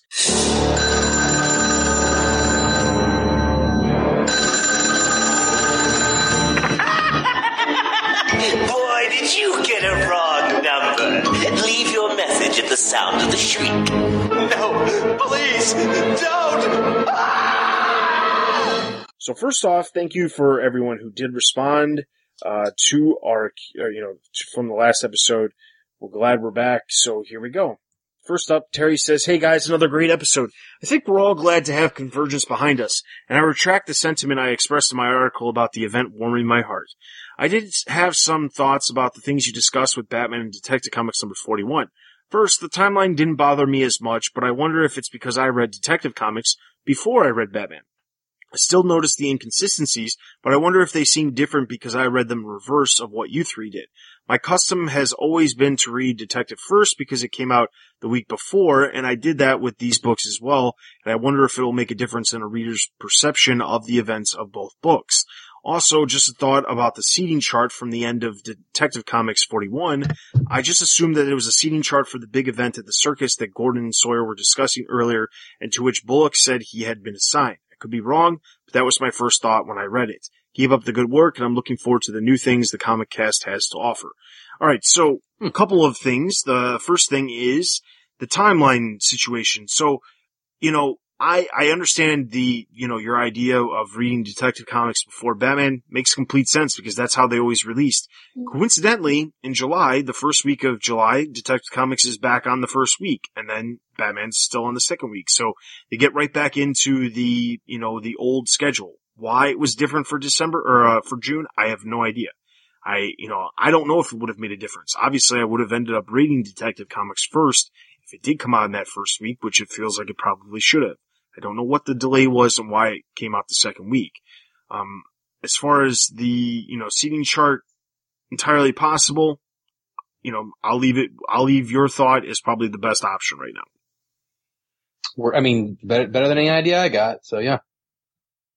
Yeah, I still don't know if they mix well together. I think even if you flip them around, there are still some inconsistencies. But yeah, good thought about the circus seating chart, because I was saying, I think of a wedding or some other banquet or something like that. So that would be the event since it was happening in the issue. So yeah. All right. Next up, Gary, one of our reviewers from the site, he says some info on the price increase from Harley Quinn's title number 16 had 20 story pages and was $2.99. Number 17 has 22 story pages and now is $3.99. So if you remember in the last episode, I brought up the fact that suddenly Harley Quinn jumped up $1, and it's probably due to the fact that it's a very popular book and DC's just trying to cash in on the popularity of the book by making extra money on it. The fact that Gary points out that there is literally only 2 extra pages, I would never in my wildest dream think to myself that 2 pages warrants an extra $1. If a book is 20 pages and it's $2.99, I would assume you should be getting at least 6 more pages for your extra $1. I'll do a bit of trivia here for everybody on this subject. So in the last reported month's comic book sales, which was May, the first book that is below $3, which is of course $2.99, is Walking Dead and that comes in at number 21 overall. So as of now, all the top 20 books are more than $3.99 or $3.99 or more. A lot of them are $4.99, in fact. And if you look down the list, the group of $2.99 books, there is not that many, left that are selling well. So, it seems to be the fact that nobody seems to really care if it's $3.99 because it doesn't seem to be hurting sales figures at all. Yeah. Well, you're also looking at May though. Yeah, but there's every book is $3.99, $4.99. They're just, Star Wars. Look at the new Marvel books are all $3.99, $4.99. Star Wars, Secret Wars, all their big sellers are big money books. Well, but what I'm saying is you're looking at May, which doesn't have any of the normal books for DC. It's all Convergence stuff. To put it into perspective, April, Harley Quinn. Wouldn't it be March? Would it be March? Would it be before Convergence? Let me look. Yeah. Harley Quinn was the highest rated $2.99 book in April too. That's funny. Yeah, still you go down to, it's Harley Quinn this bears your logic out exactly, Dustin. Harley Quinn was the only $2.99 book from DC in the top 20. Yeah. So that's why the price got raised. Yeah. Yeah. So it's a cash in by DC. That's what it is. Great that we got 2 extra story pages. Who knows if that'll last? I remember when they used to make a big deal they did make a big deal about the fact that Batman and Detective Comics went up to $3.99 way back at the beginning of the New 52. And then later on, when, they tried to raise Batman from $3.99 to $4.99, Scott Snyder was like, whoa, wait. I'll argue the point because I don't think that we really need to be charging $4.99 for the book. And at the time, it was probably just a glimpse in the crystal ball of what was to come as far as what was happening, because DC's probably sitting there thinking to themselves, well, if Marvel can sell their books, their top books for $4.99, why can't we? Batman's consistently, in the top 5, if not the top book of the month. We should be selling this for $5 because it has the same amount of pages as the Marvel stuff. People will pay it. But, props to Snyder. We gave him props when that happened. It is only a matter of time before that book ends up going to $4.99. Oh, yeah. Quickly, right? Yeah. All right. End of the year. But I would bet dollars to pesos by the end of the year it'll be $4.99. Which will be interesting because it'll only be a matter of time. Like, if they were going to do the price increase, they have to do it before he leaves the book, but the only way they can do it is if he's still on the book and then just keep the price at what it is when he leaves the book. If he leaves the book after issue 50. So, we'll see what happens. Alright, next up, Stella's favorite commenter, John Mixelplick, says, why not just bring back Gotham Central? Have it include Renee Montoya as the Question, Batwoman, and throw in the Bat Robo Chappie in that book. The quicker Bruce Wayne shaves off that beard and puts on the cape and collar again, the better. I'd like to read more Batman stories in Batman and Detective Comics ASAP, but Scott Snyder won't be writing Batman for too much longer. I guess he's earned the right to sideline Bruce Wayne for a while. It appears that Robin wannabes will be meeting Bruce in the 3rd issue of We Are Robin, so I guess he won't be sitting on a bench and staring at the pink sky for long. But he becomes Batman again. It would be cool, or before he becomes Batman again, it would be cool if Bruce appeared in the other Bat books and maybe monitored everything from a distance. Catwoman's emotional reaction to Batman's alleged death was great. It's nice to see at least someone close to Batman will actively search for him instead of just sitting on their butts and doing nothing. Batman Universe, stay classy. Alright, so, good points. Maybe Bruce Wayne is the one with the Robo-Bats that we see in We Are Robin. Obviously, you posted your comment before We Are Robin came out, but somebody's watching stuff happening with the Robo-Bats. Maybe it is Bruce Wayne. It would be interesting to see how, see the perspective of Bruce Wayne if everything is just running smoothly without him. And then eventually he just has to come back because things aren't running smoothly, or because we find out that the Powers Corporation is actually corrupt. And they're trying to corrupt Jim Gordon, and Batman has no choice, or Bruce Wayne has no choice but to come back. But that all being said, it would be great if we could see in at least one of these books his perspective on everything occurring while he's not in the suit. I think that could be fun, to be honest with you. That would make sense because the only reason Bruce doesn't come back and do something is if everything is going fine, right? Like if Scarecrow's attacking the city or insert villain here, people lost a life, there's no way he sits on the bench. So it would almost have to be, unless like we talked about him losing his memory and things like that. But wouldn't that have to be, it'd have to be almost semi-peace, right? Or it wouldn't make sense at all. Yeah. All right. And then last but not least, Adam says, I wanted to let the host know that it is great to have the whole crew back. Ed did a great job with Convergence considering what he had to deal with. This is the best group that has ever done this show, and it's great to have you all back. I've been listening to this for years, and this is the best group ever. Dustin the Stoic, who is always on point and doing his thing and never lets us down. Stella the fun-loving one who is always adding some lightness into the show. And Ed the wild card. Keep up the great work, and I would love to hear what your favorite Batman stories are ever. Adam, I appreciate your kind remarks. Those are always greatly appreciated. I've said before, it's at this point, I don't think it'll probably ever change, but my favorite storyline as far as Batman goes back to Batman No Man's Land. It involves so many different facets of the Batman universe, Gotham City, Batman's allies, Batman's rogues gallery. I love those stories that involve all those elements. That's why I was so looking forward to Batman Eternal. And they did deliver on as far as having a lot of different elements from the Batman universe, but the story just wasn't as detailed and complete as the story of No Man's Land. No Man's Land lasted for such a long time and covered all of the books that were going on. And I loved the fact that you could literally read one issue of a book, the next week read another issue of a different series, and it'd still be following the exact same storyline. Stuff in the 90s as far as timelines and continuity was extremely structured, whether it be Batman or even going back to Superman. People who read Superman comics in the 90s know that they used to have the little shield on the cover of the book that showed the number. It would show a number, not the issue number, but a specific number. And normally they renumber those at the beginning of the year. And what happened was those shields, it would tell you the order to read the books. So Superman had 4 books at one point. Superman, Action Comics, Man of Steel, and Adventures of Superman. And all 4 of those books, as they released throughout the month, they would tell a long overall story, and they would tell you exactly what order to read them by seeing what that shield mark was. So stuff in the 90s was extremely detailed when it came to continuity and very structured, and stuff nowadays, as we've seen and as we have commented on, not as much. I like No Man's Land. It's good. But I would probably have to go with in continuity stuff. God, this is such a tough question. In continuity stuff, I would say that my favorite is probably Hush. Pre-New 52. I really like No Man's Land. The only problem with No Man's Land is it's tough to reread it because it's so big, right? You know what I'm saying? Like, it's tough to go, I'm going to read No Man's Land and not put aside like a month of your life, you know? So I think that Hush is probably my favorite pre-New 52. But probably my favorite overall story, definitely since New 52, is Death of the Family, and it's one of my favorite stories of all time. So go ahead and shoot me now. I would say No Man's Land is certainly up there.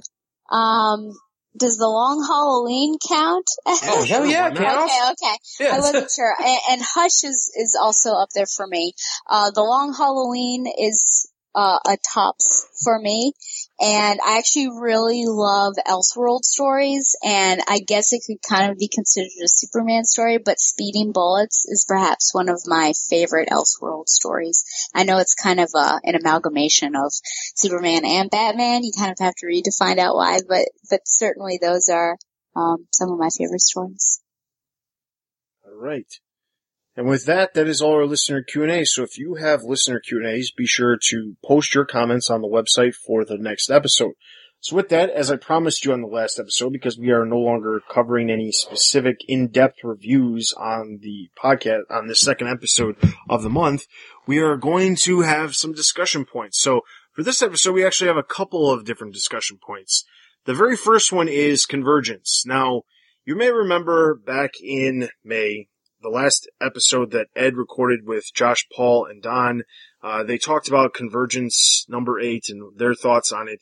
And at the time, I was originally planned to also appear on that episode so that I could talk about Convergence number 8, my thoughts on it. And something came up with work, couldn't make it to the recording, and then in turn, I was going to put in some editor's notes, didn't have time for that either. So I figured, well, what better time to talk about Convergence 8 than a month later? Let it all sit in and then also get Stella's perspective on it too. So with Convergence number 8, the big thing that basically happened, if you haven't heard, Convergence number 8 basically created it so that all of the universes that appeared ever in the DC universe now still exist. All of the crises that have ever happened have, I guess in some way, some of them haven't happened now because they've all been adjusted because of the events that have happened in Convergence. It's the basic gist of it. I mean, I'm not going to go into extreme detail as far as what happened. If you read Convergence, it happened.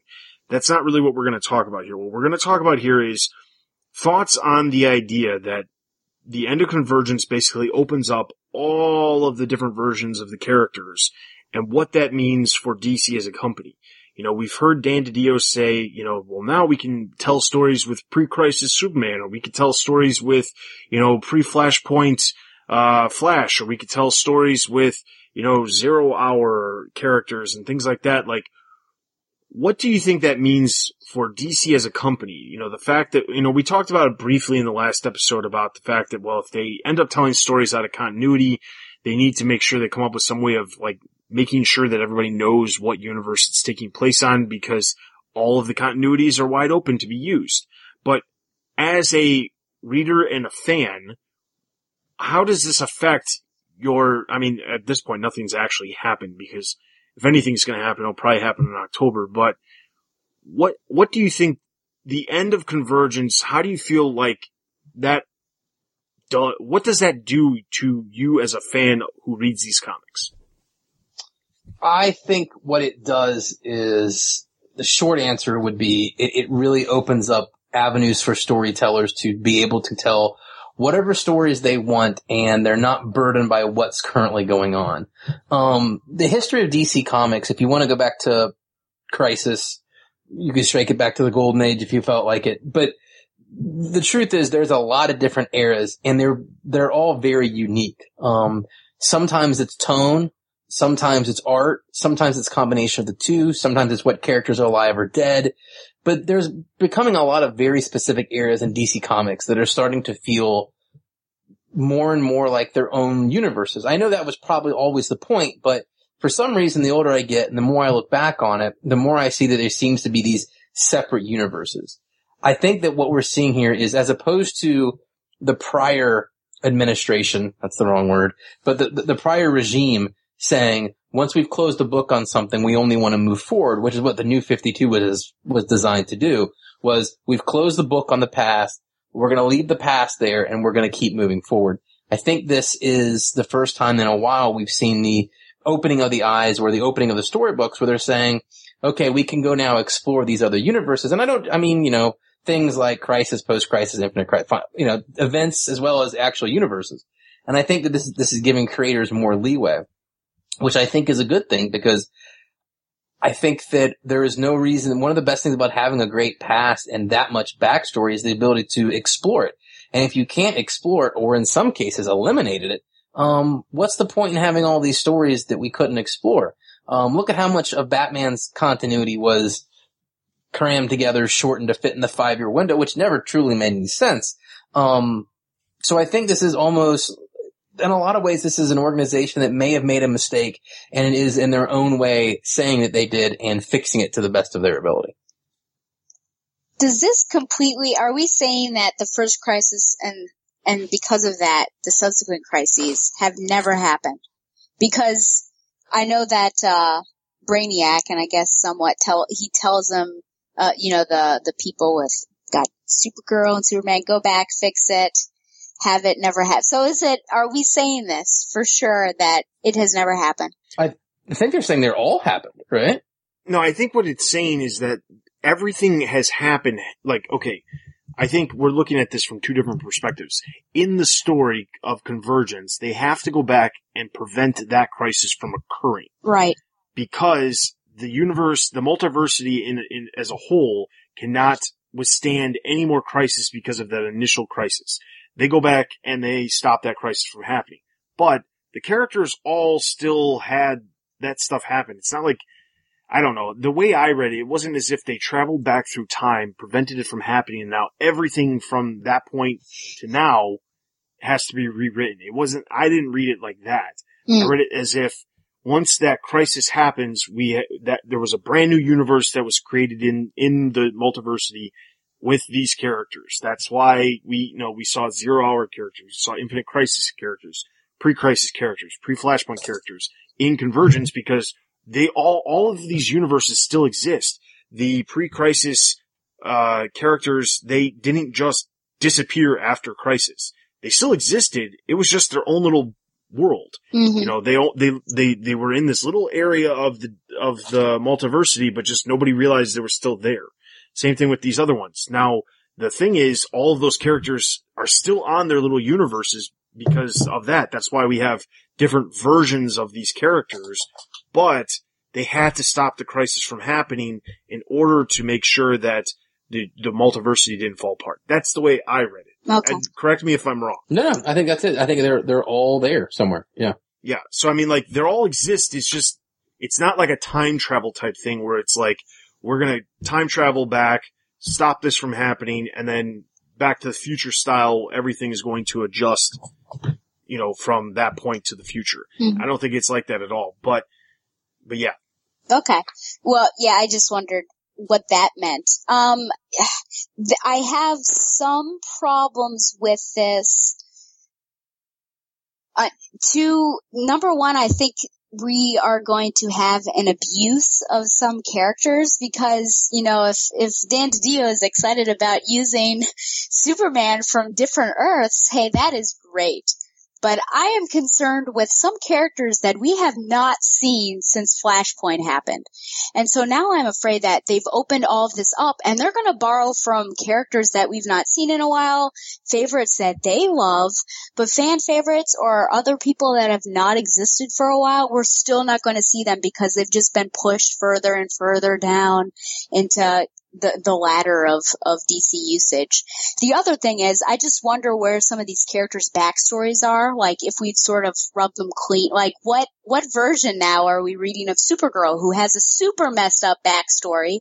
Are we just like, do I just assume this stuff happened, but we're still in post-Flashpoint, so, like, don't even think about it? So just focus on the here and now. Is that what I need to do? Because as a reader, I feel like now it's super crazy. If I want to think about history and how these characters have developed, then now it's like super messed up. And I thought Convergence was just supposed to be this little off thing that's not going to impact anything, but I feel like it's impacted everything. And so now I'm just wondering, as a reader who does care about the history, what do I do? Do I just look at it, in a vacuum, put blinders on, and just read New 52 as New 52 and ignore everything else? Those are my questions. Like, do I get overwhelmed with the history, with this stuff that's going on? And will I ever see people like Cassandra Cain? Do you think she'll ever occur? So here's my thoughts on that.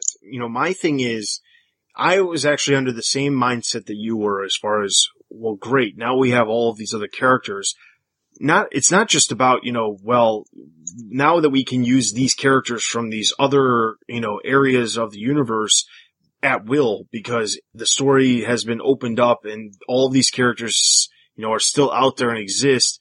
Because all of that happened, I was sitting there thinking to myself the same thing, well, what about these characters that, we've been waiting to see, or we've been waiting to be used in the stories we're already reading.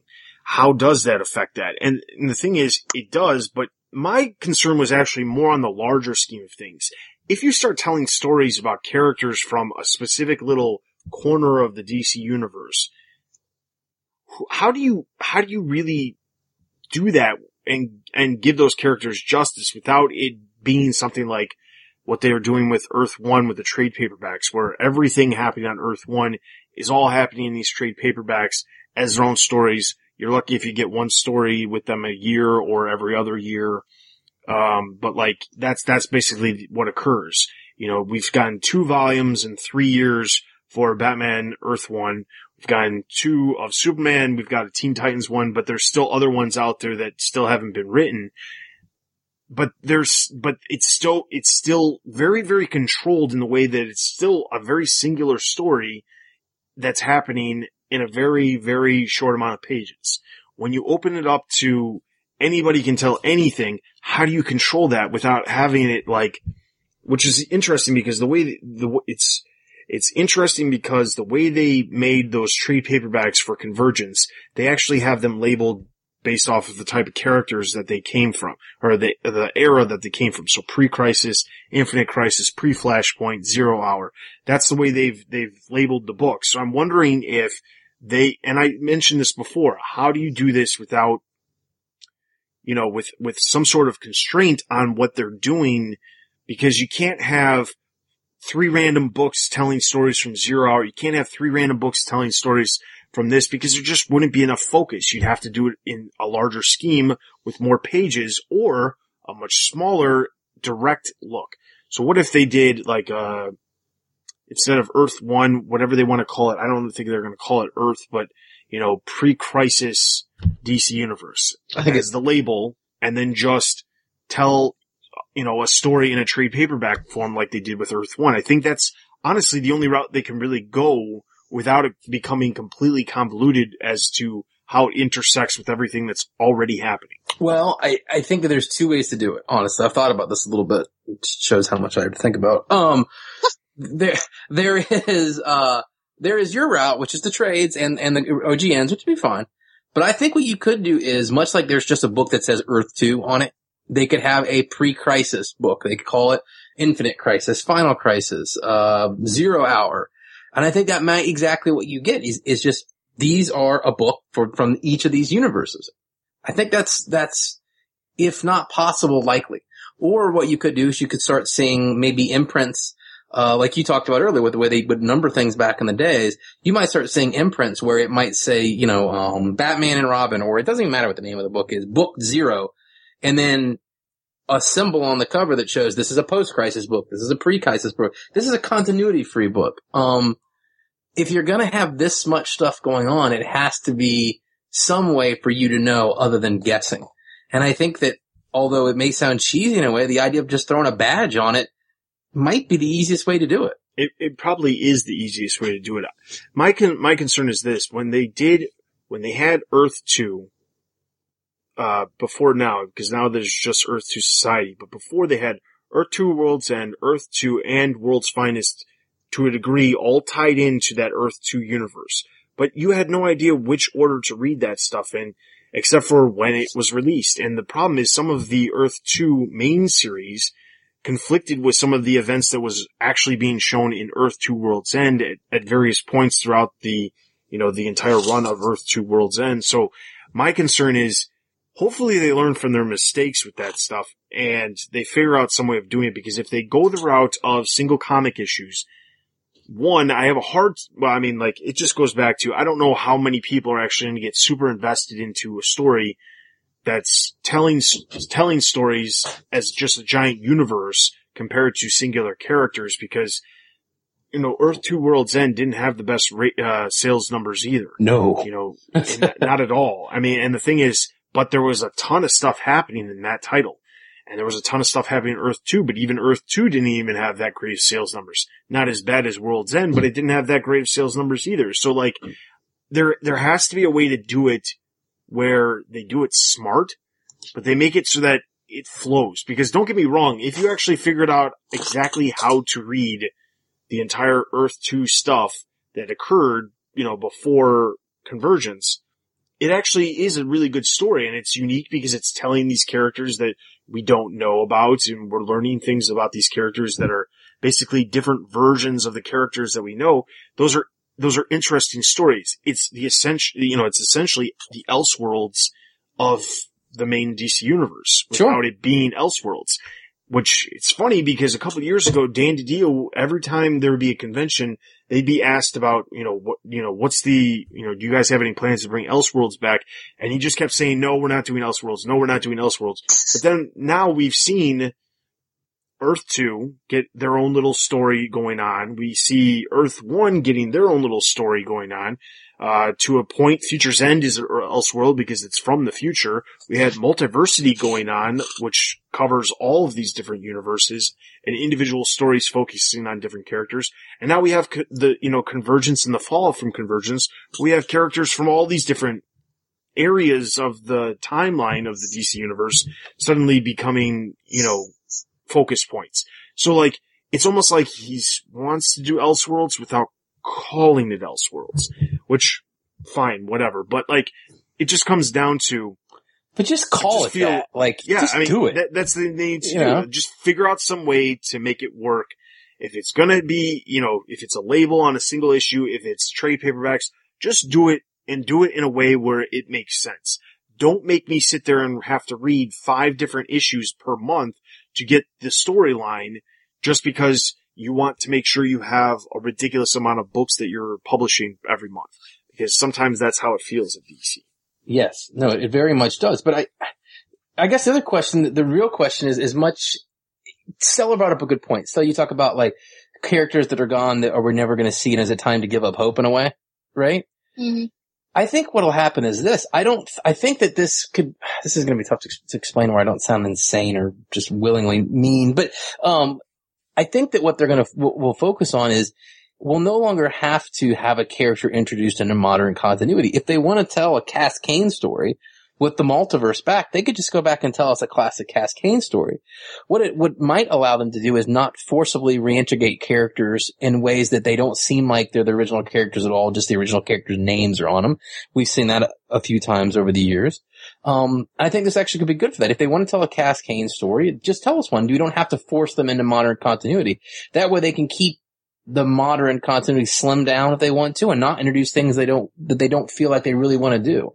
So I think that's what we'll see in the future. But here's the problem with that. The problem is, where do you just randomly tell a Cascade story? And how does editorial and the publishers randomly say, yes, this is a great idea. Tell this random story. Well, isn't that what they were saying though? Like just playing devil's advocate. No, I know, you're right. You're absolutely right. That's exactly what he said. He exactly said those words. We can tell any stories we want. Yes, you can, but someone still has to approve those stories. You know, this is basically like saying we want our creators to be able to do whatever they want with any of the characters from any point in the DC universe at any point in time. Great. But how many of those stories are actually going to get greenlit? I mean, I don't just know. have a hard time believing, like, if Scott Snyder walked up to, let's not use Scott Don't use Snyder. Because he'll get greenlit regardless. Doesn't matter. But, let's look at somebody like, Peter Tomasi. Okay. He's a good writer. He's been around at DC for quite some time. He goes to DC and says, hey, I've got this awesome Cassandra Cain story. I want it to take place pre-Flashpoint when she was Black Bat, because that's the character I think could really work. Why would DC just randomly say, hey, yeah, this is a perfect time to bring her back? Because even though we've heard Tynion and Snyder both say, we have some idea of where we can bring Cassandra in. You know, like, how do they do that and not jeopardize what they've got going on in their best-selling books? Like, to me, it just feels like it's just, they're talking to talk. Yeah, but yes, this is possible. Here's the thing. Is it gonna happen? Well, that's the question, right? Like, if they give us the possibility and say, guys, the whole catalog is now open, don't they almost have to produce some stories in it? If not, what was the point of doing it? Like, there's no point in opening up the catalog just to make sure nobody can use it. Yeah. So, if you follow what they say, what we could only be believed is that nobody pitched any stories they wanted to tell. Right? Well, we would assume that that wasn't their goal in June. I don't feel like their goal was to immediately have books. And that could be potentially what we see in October. Maybe something's happening. I mean, we know that they have some room in the amount of books they're publishing currently where they could have some more books come out to fill out their line if they wanted to. Whether they decide to do that with those stories or something else, we'll have to wait and see.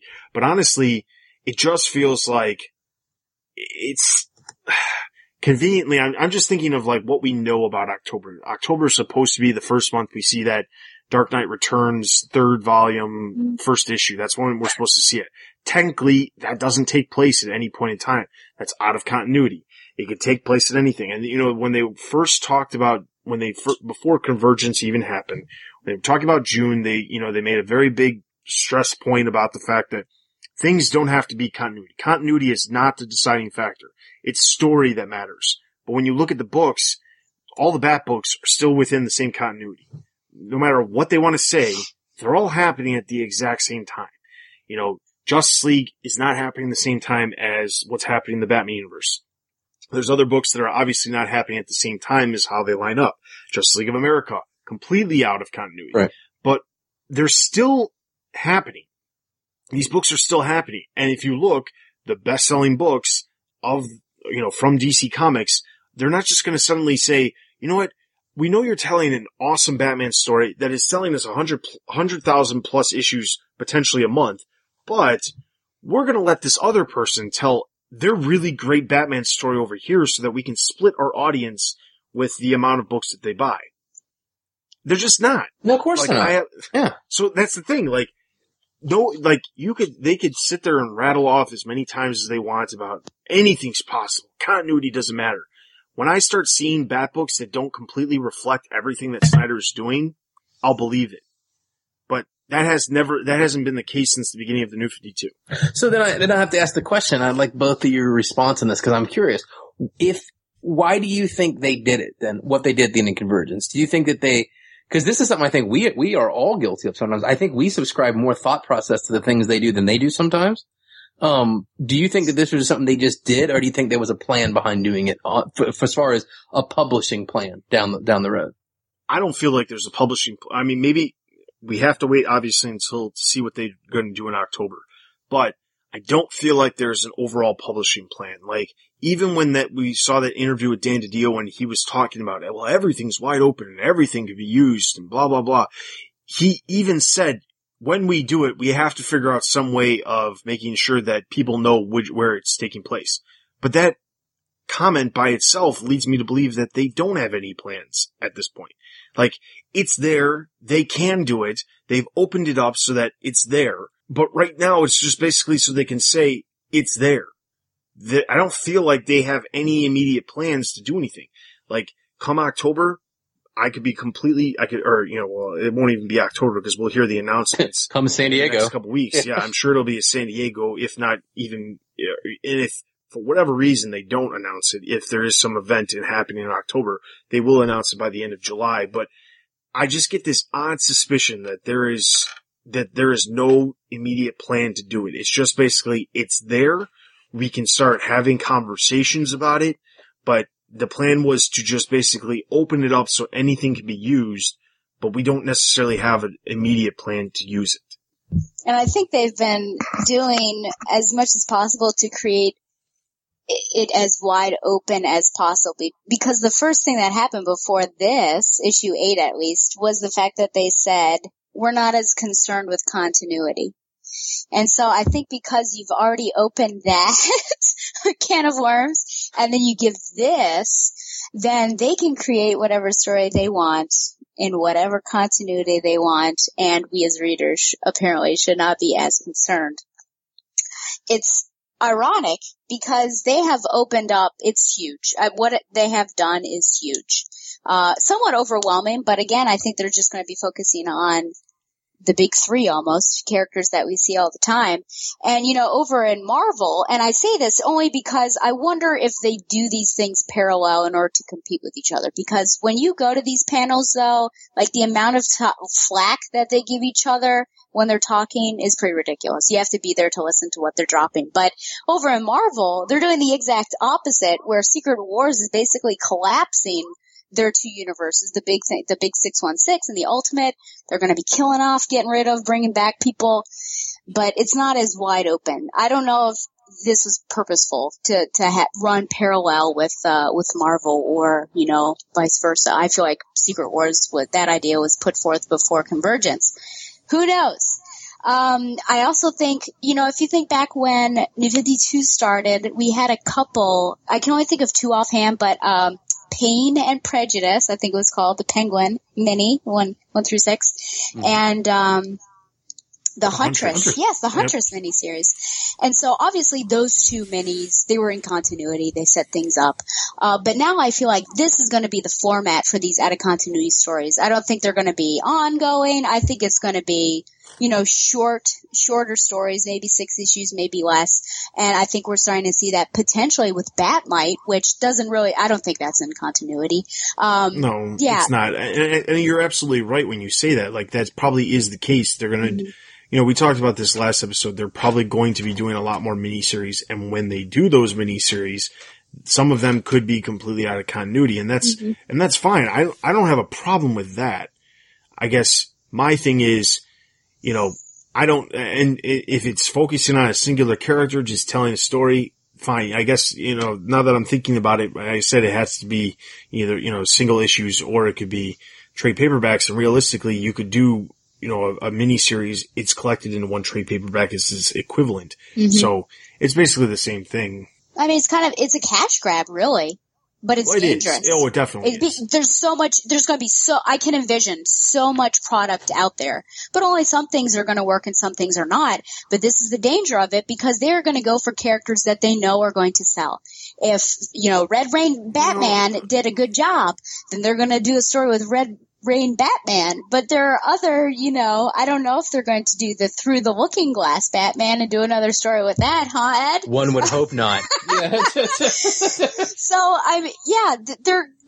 it's gonna go with the characters that sell, which goes back to my original point of, if you have a character that you really enjoy and they're not there, Donna Troy, she's not in post Flashpoint, is she? If I want a Donna Troy she just story. came back 2 months ago. Oh, exciting. But she's evil now. Oh, great. So, yeah, I don't know. Who knows? But it's also, it is an opportunity, I will say, which I think sort of ties into Convergence. Maybe that was like a way to whet our appetites, to bring back original authors. We had Marv Wolfman, right? He did the Teen Titans. We haven't seen him for a while. It's an opportunity to bring back some of these original authors to do a limited series, 1 through 6, and people are going to buy that because if he's doing something on Teen Titans, you can trust that. On the flip side, if you get Alyssa Whitney to do a Stephanie Brown story, people may not buy that. But those Convergence tie-ins may have been an experiment to see which authors worked with what storylines and can we expand on those particular universes. It's taking that a step further. I said in the last episode that the Batman universe is kind of a litmus paper for what they should do with the DC universe. And thinking about this, outside, you just mentioned Penguin, Pain, and Prejudice, and you said Huntress. You said Huntress. And then there was also Batman Odyssey. Oh, that's right. Which we all want to forget about. Oh, yeah. And then I breathe hard. Yes. And then we also, there's still the Widening Gear second volume at some point that's supposed to come out. But if you look at just those, the Widening Gear it didn't come out after the New 52, but those other three, Batman Odyssey, Penguin, Pain and Prejudice, and Huntress, those have actually, I think, have only been the only miniseries that aren't part of an event that have occurred since the New 52. I think those are the only ones. And if that's the case, it almost feels like maybe their intent was, let's see if we can have these miniseries work, because Paul Levitz did the Huntress one. Mm-hmm. And then he went on to, write Huntress in World's Finest, which wasn't part of continuity at all, because the Huntress story was telling a completely different story from what we ended up seeing in World's Finest. But my point is, I wonder if the idea was, because even now we're looking at some of the miniseries that they currently have. Batmite's a miniseries, Harley Quinn, Power Girl. What's some of the other ones they have right now? Bizarro, which is a Superman. Bizarro, Batmite. I think those are the only, Harley Quinn, Power Girl. Those were the ones that were introduced. The All-Star, or Section 8. Is that Section 8, 1 is 6, and that Perez book is a 12-issue miniseries, as odd as that sounds. But it is also a limited run series. Okay, so if you look at those, outside of Perez and Section 8... That's a weird book, those are, yeah, it is. But those are still linked in a way to one of the big three, except for Perez and Section 8. Perez is kind of just out there. But, you got Bizarro linked to the Superman stuff. You got Harley Quinn, Power Girl, and Batmite linked to the Batman stuff. So, I wonder if they're kind of trying to see, because the other thing is sometimes miniseries don't tend to have very good sales numbers because people don't get invested in because they know it's a miniseries. So I'm wondering if this is all just some sort of like giant experiment to see what works and what doesn't. Honestly, it feels like DC, that's all they ever do is experiment to see what works and what doesn't. And that's why we've seen books that have literally released 2 issues and then it's already announced that it's going to be canceled. That happened last year with Clarion and something else that just came out. Yeah. Yeah, they were canceled before. And it's funny. They're not even collecting those series, which is very rare. But anyway, back on topic. That's the basic gist. I don't want to get too much more in depth because we have some other discussion points. So that's basically our thoughts on Convergence. The next topic I wanted to discuss was, Ed brought up, through email, we should talk about some of our predictions for San Diego. And this kind of deals with, in a way what we just talked about with Convergence. What do we think is going to actually happen or going to be announced that actually is newsworthy? And when I say San Diego, let's just keep the, week and a half prior to San Diego as part of San Diego since it's all the same time frame. What do you think is going to be announced in the first 2 weeks of July as part of San Diego Comic-Con, and what DC has planned for us? I think that we're going to get, and I bet you dollars to pesos that if you guys will both either agree that this is going to happen or wish it would happen, I think we're going to get that Batman Eternal Year 2 by Tomasi, and I think it's going to be focused on Robin to celebrate his 75th anniversary like Batman. I really think we're going to get that. That's probably the top of my list on the things I think we'll get from San Diego. Who's going to be the Well, if you focus on Robin, who do you think? Do you think Dick Grayson could buy? I think it'll be all of them. Part of it? Oh, okay. I think it'll be like a celebration of Robins. I think we'll have Dick, Tim, Damian, hopefully, and I hope Stephanie. I mean, I hope we celebrate all of them with it. And I think that's what Eternal was supposed to do for Batman's 75th. So I think that they could do that here for Robin. I think that would be really cool. And again, I don't know if it's got to go 52 issues, right? I think we all discovered that 25 would probably do it, or every other week, maybe, you know? Yeah. But I think that we will get some kind of release on that during San Diego.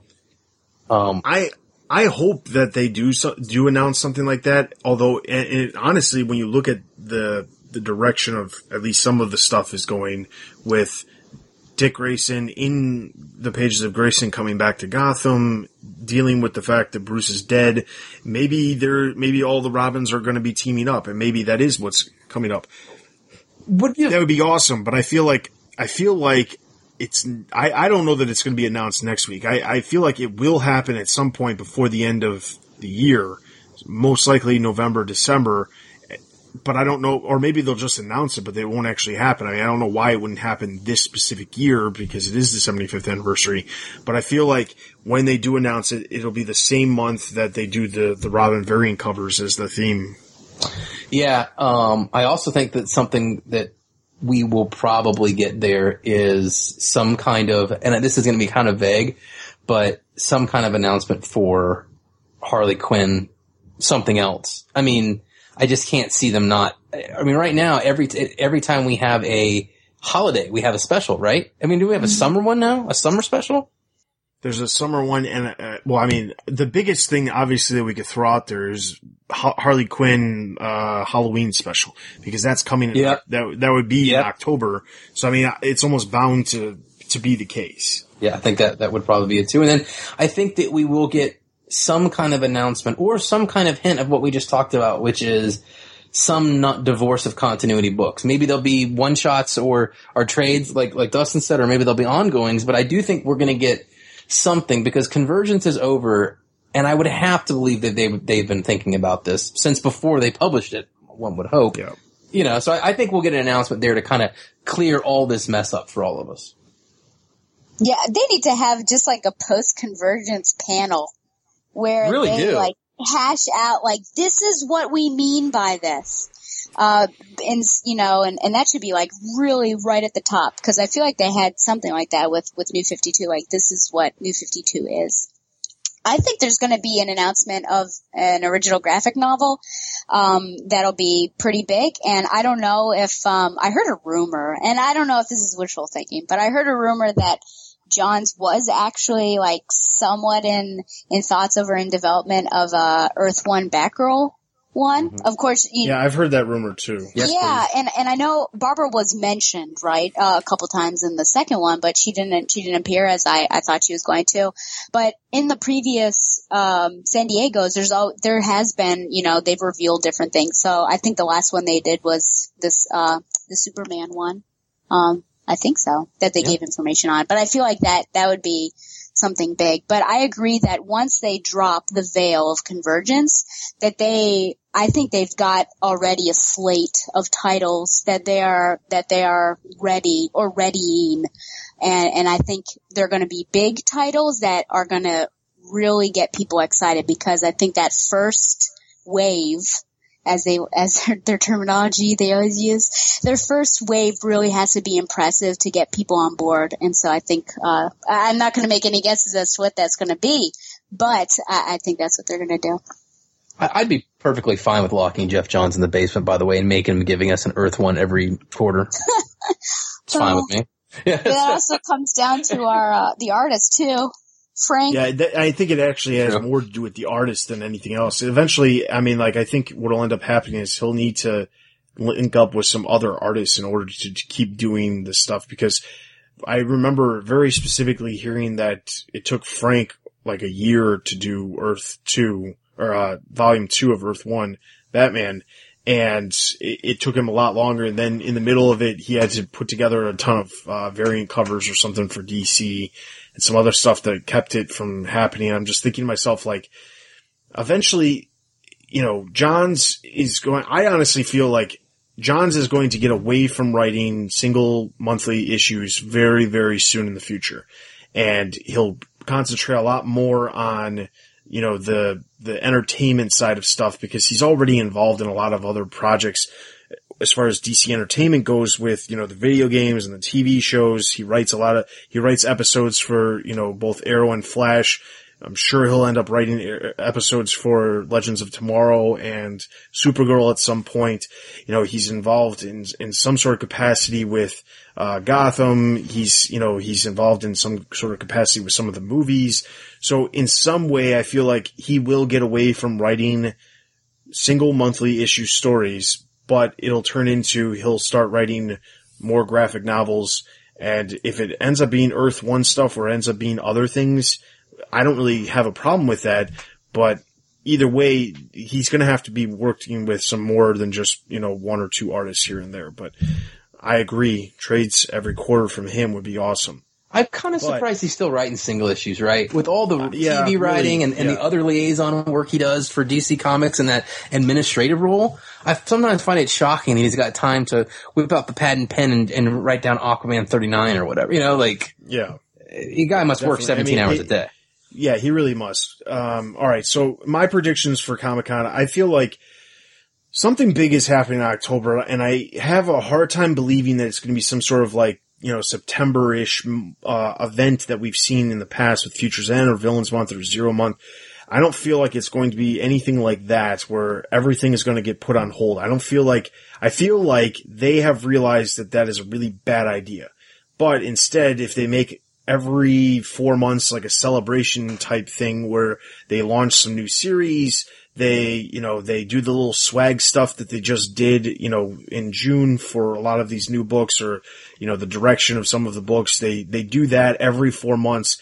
They don't need to have an event month where they have all these ridiculous titles. They can just start fresh. The issue is that we know with a lot of the main top books like Justice League, Batman, the artists, it feels like they have contracted, you know, breaks that they are required per year because of how many times Capullo is not writing a book, or not doing the art on a book, or, you know, we see the artist change on Justice League here and there. So I mean, like, I wonder if that would be the way they do it, where they just, you know, we see in September, Capullo's not on the book, but they're still continuing the story. So maybe that's something we see, but I feel like October is going to be something where there's going to be a new slate of some new mini-series, or maybe be a couple new monthlies that are going to start off. But I think the other thing is that I want them to definitively say that, you know, the monthlies, that when they announce a monthly, that they are going to be fully behind the monthly for at least a year. Give it 12 issues before they even remotely come to the conclusion that it needs to be canceled. Because, you know, when we saw last year, not that I thought Clarion was that good or anything, but like a book that has only had 1 or 2 months worth of sales, in order to immediately judge that book needs to get canceled, you should have never released that book in the first place. You should have made it a miniseries, or made it or not made it anything at all if you had that little faith in it. Yeah. I mean, that's the thing. So like, I want them to definitively say, listen, these miniseries, we know they don't have long-term potential, but we want to tell the story. So we're going to give them 6 issues, let them tell their story. There's no need to be in fear of the series being canceled. Just pick it up, read it, 6 issues goes by. If it's super popular, maybe we'll bring back the character and tell another story in the future. That's what I want to happen. Because I feel like they're not really communicating that well enough. As far as any other predictions, I feel like we're getting to the point very soon here where they're going to have to come up with the direction that they're going to go in Batman, because 44 comes out in, it comes out in September. That means we basically have 6 months from September, which I believe would be like March, April next year. Right. That Snyder and Capullo are done. So I mean, like, not to say that they need to announce it 6 issues beforehand, but they need to figure out some way of doing that where if they're not going to come back for, past 50, they're going to have to start figuring out what exactly they're going to do and build hype without diminishing, Snyder and Capullo's last couple issues. Because that seems to also be the case sometimes, is when a creator leaves a book, nobody really cares when they leave the book. They all care when the sales numbers start dwindling because they have to announce their solicitations 3 months in advance. So maybe something gets mentioned with that. Maybe they up their contract and they're going to be staying on the book, and maybe that's why both of them are going to be at San Diego and they're going to announce that. We'll see. But I don't have any definitive things other than I'm positive there's going to be a new wave of stuff happening in October. Now, here's my thought. You hit on something there, Dustin. I bet we hear one way or another about Snyder and Capullo. I bet we either find out if they're leaving or find out if they're staying. Because if they're only going to go to 50, there's no way that they're going to be able to pass up some kind of massive countdown for end of the era, Snyder's last Batman ep. You know what I'm saying? Like, I don't see there's any way that they don't push that for sales a little bit. So I would bet if they're staying or we're leaving, we might get an announcement for that. All right. So those are our thoughts for San Diego. I had one more discussion point, but I'm actually going to hold off on it, but I'll give you a tease. If you have been playing Batman Arkham Knight, I know this is not the video game podcast, this is the comic cast, but there's a couple different things that I wanted to discuss regarding Batman Arkham Knight and the storyline and things like that. But due to time constraints and the fact that we've already gone over what I thought we would be, because I guess we talked about those slew of books from the TV Spotlight much longer than I anticipated. But that being said, we will hold that conversation for the next time we have a discussion, but that'll also give you guys, the fans, a chance to play the game a little bit longer, because at this point the game hasn't even been out a week since from the time we're recording this, it hasn't even been out a week. But that being said, you'll have some more time to play it, so you'll know exactly what to talk about, or, what we're talking about in relation to certain things. But specifically talking about the characterizations of the characters in the video game compared to their comic counterparts. So if you guys have any thoughts on Batman Arkham Knight and how it relates to the comics, leave your comments in the comment section. We'll be sure to bring those up when we discuss this, when we have a little bit more time. So with that is actually going to be everything for this episode. I want to remind everybody to head over to the website for all the latest news related to movies, TV, merchandise, video games, and of course the comics. Also be sure to check us out on Facebook, YouTube, and Twitter. And be sure to join our Facebook group to chat with other Bat fans about everything originating from the Batman universe. Also, leave us reviews in iTunes. Those are always greatly appreciated. And as I've said multiple times, leave your comments on the podcast post over on the website so your comments can be read on the next episode. Just as a slight reminder, as we've talked about, San Diego Comic-Con is literally 2 weeks away, a week away from the time you're listening to this. So because of that, because of the month of July having 5 weeks, we are actually going to postpone recording the Comic Cast in relation to everything that's happening at San Diego, but specifically because of when we would normally be recording would be the week of Comic-Con, and there's going to be too much news releasing from Comic-Con, at least we're hoping there is, to specifically record an episode and get it out that week. So the next episode will actually be released in 3 weeks, and we'll cover everything related to Comic-Con, hopefully as well as the solicitations for October, so we can all discuss that on the next episode, as well as the 3 weeks worth of books, including Batman and Detective Comics. And then we'll get right back on schedule with every 2 weeks, and then we'll just have a shorter episode and more time for discussion in the last episode of July. So 3 weeks from today is the next time we'll see you guys. So with that is everything for this episode. This is Dustin. This is Ed. And this is Stella. And you've been listening to the Batman Universe Comic Podcast. We'll see you guys in 3 weeks.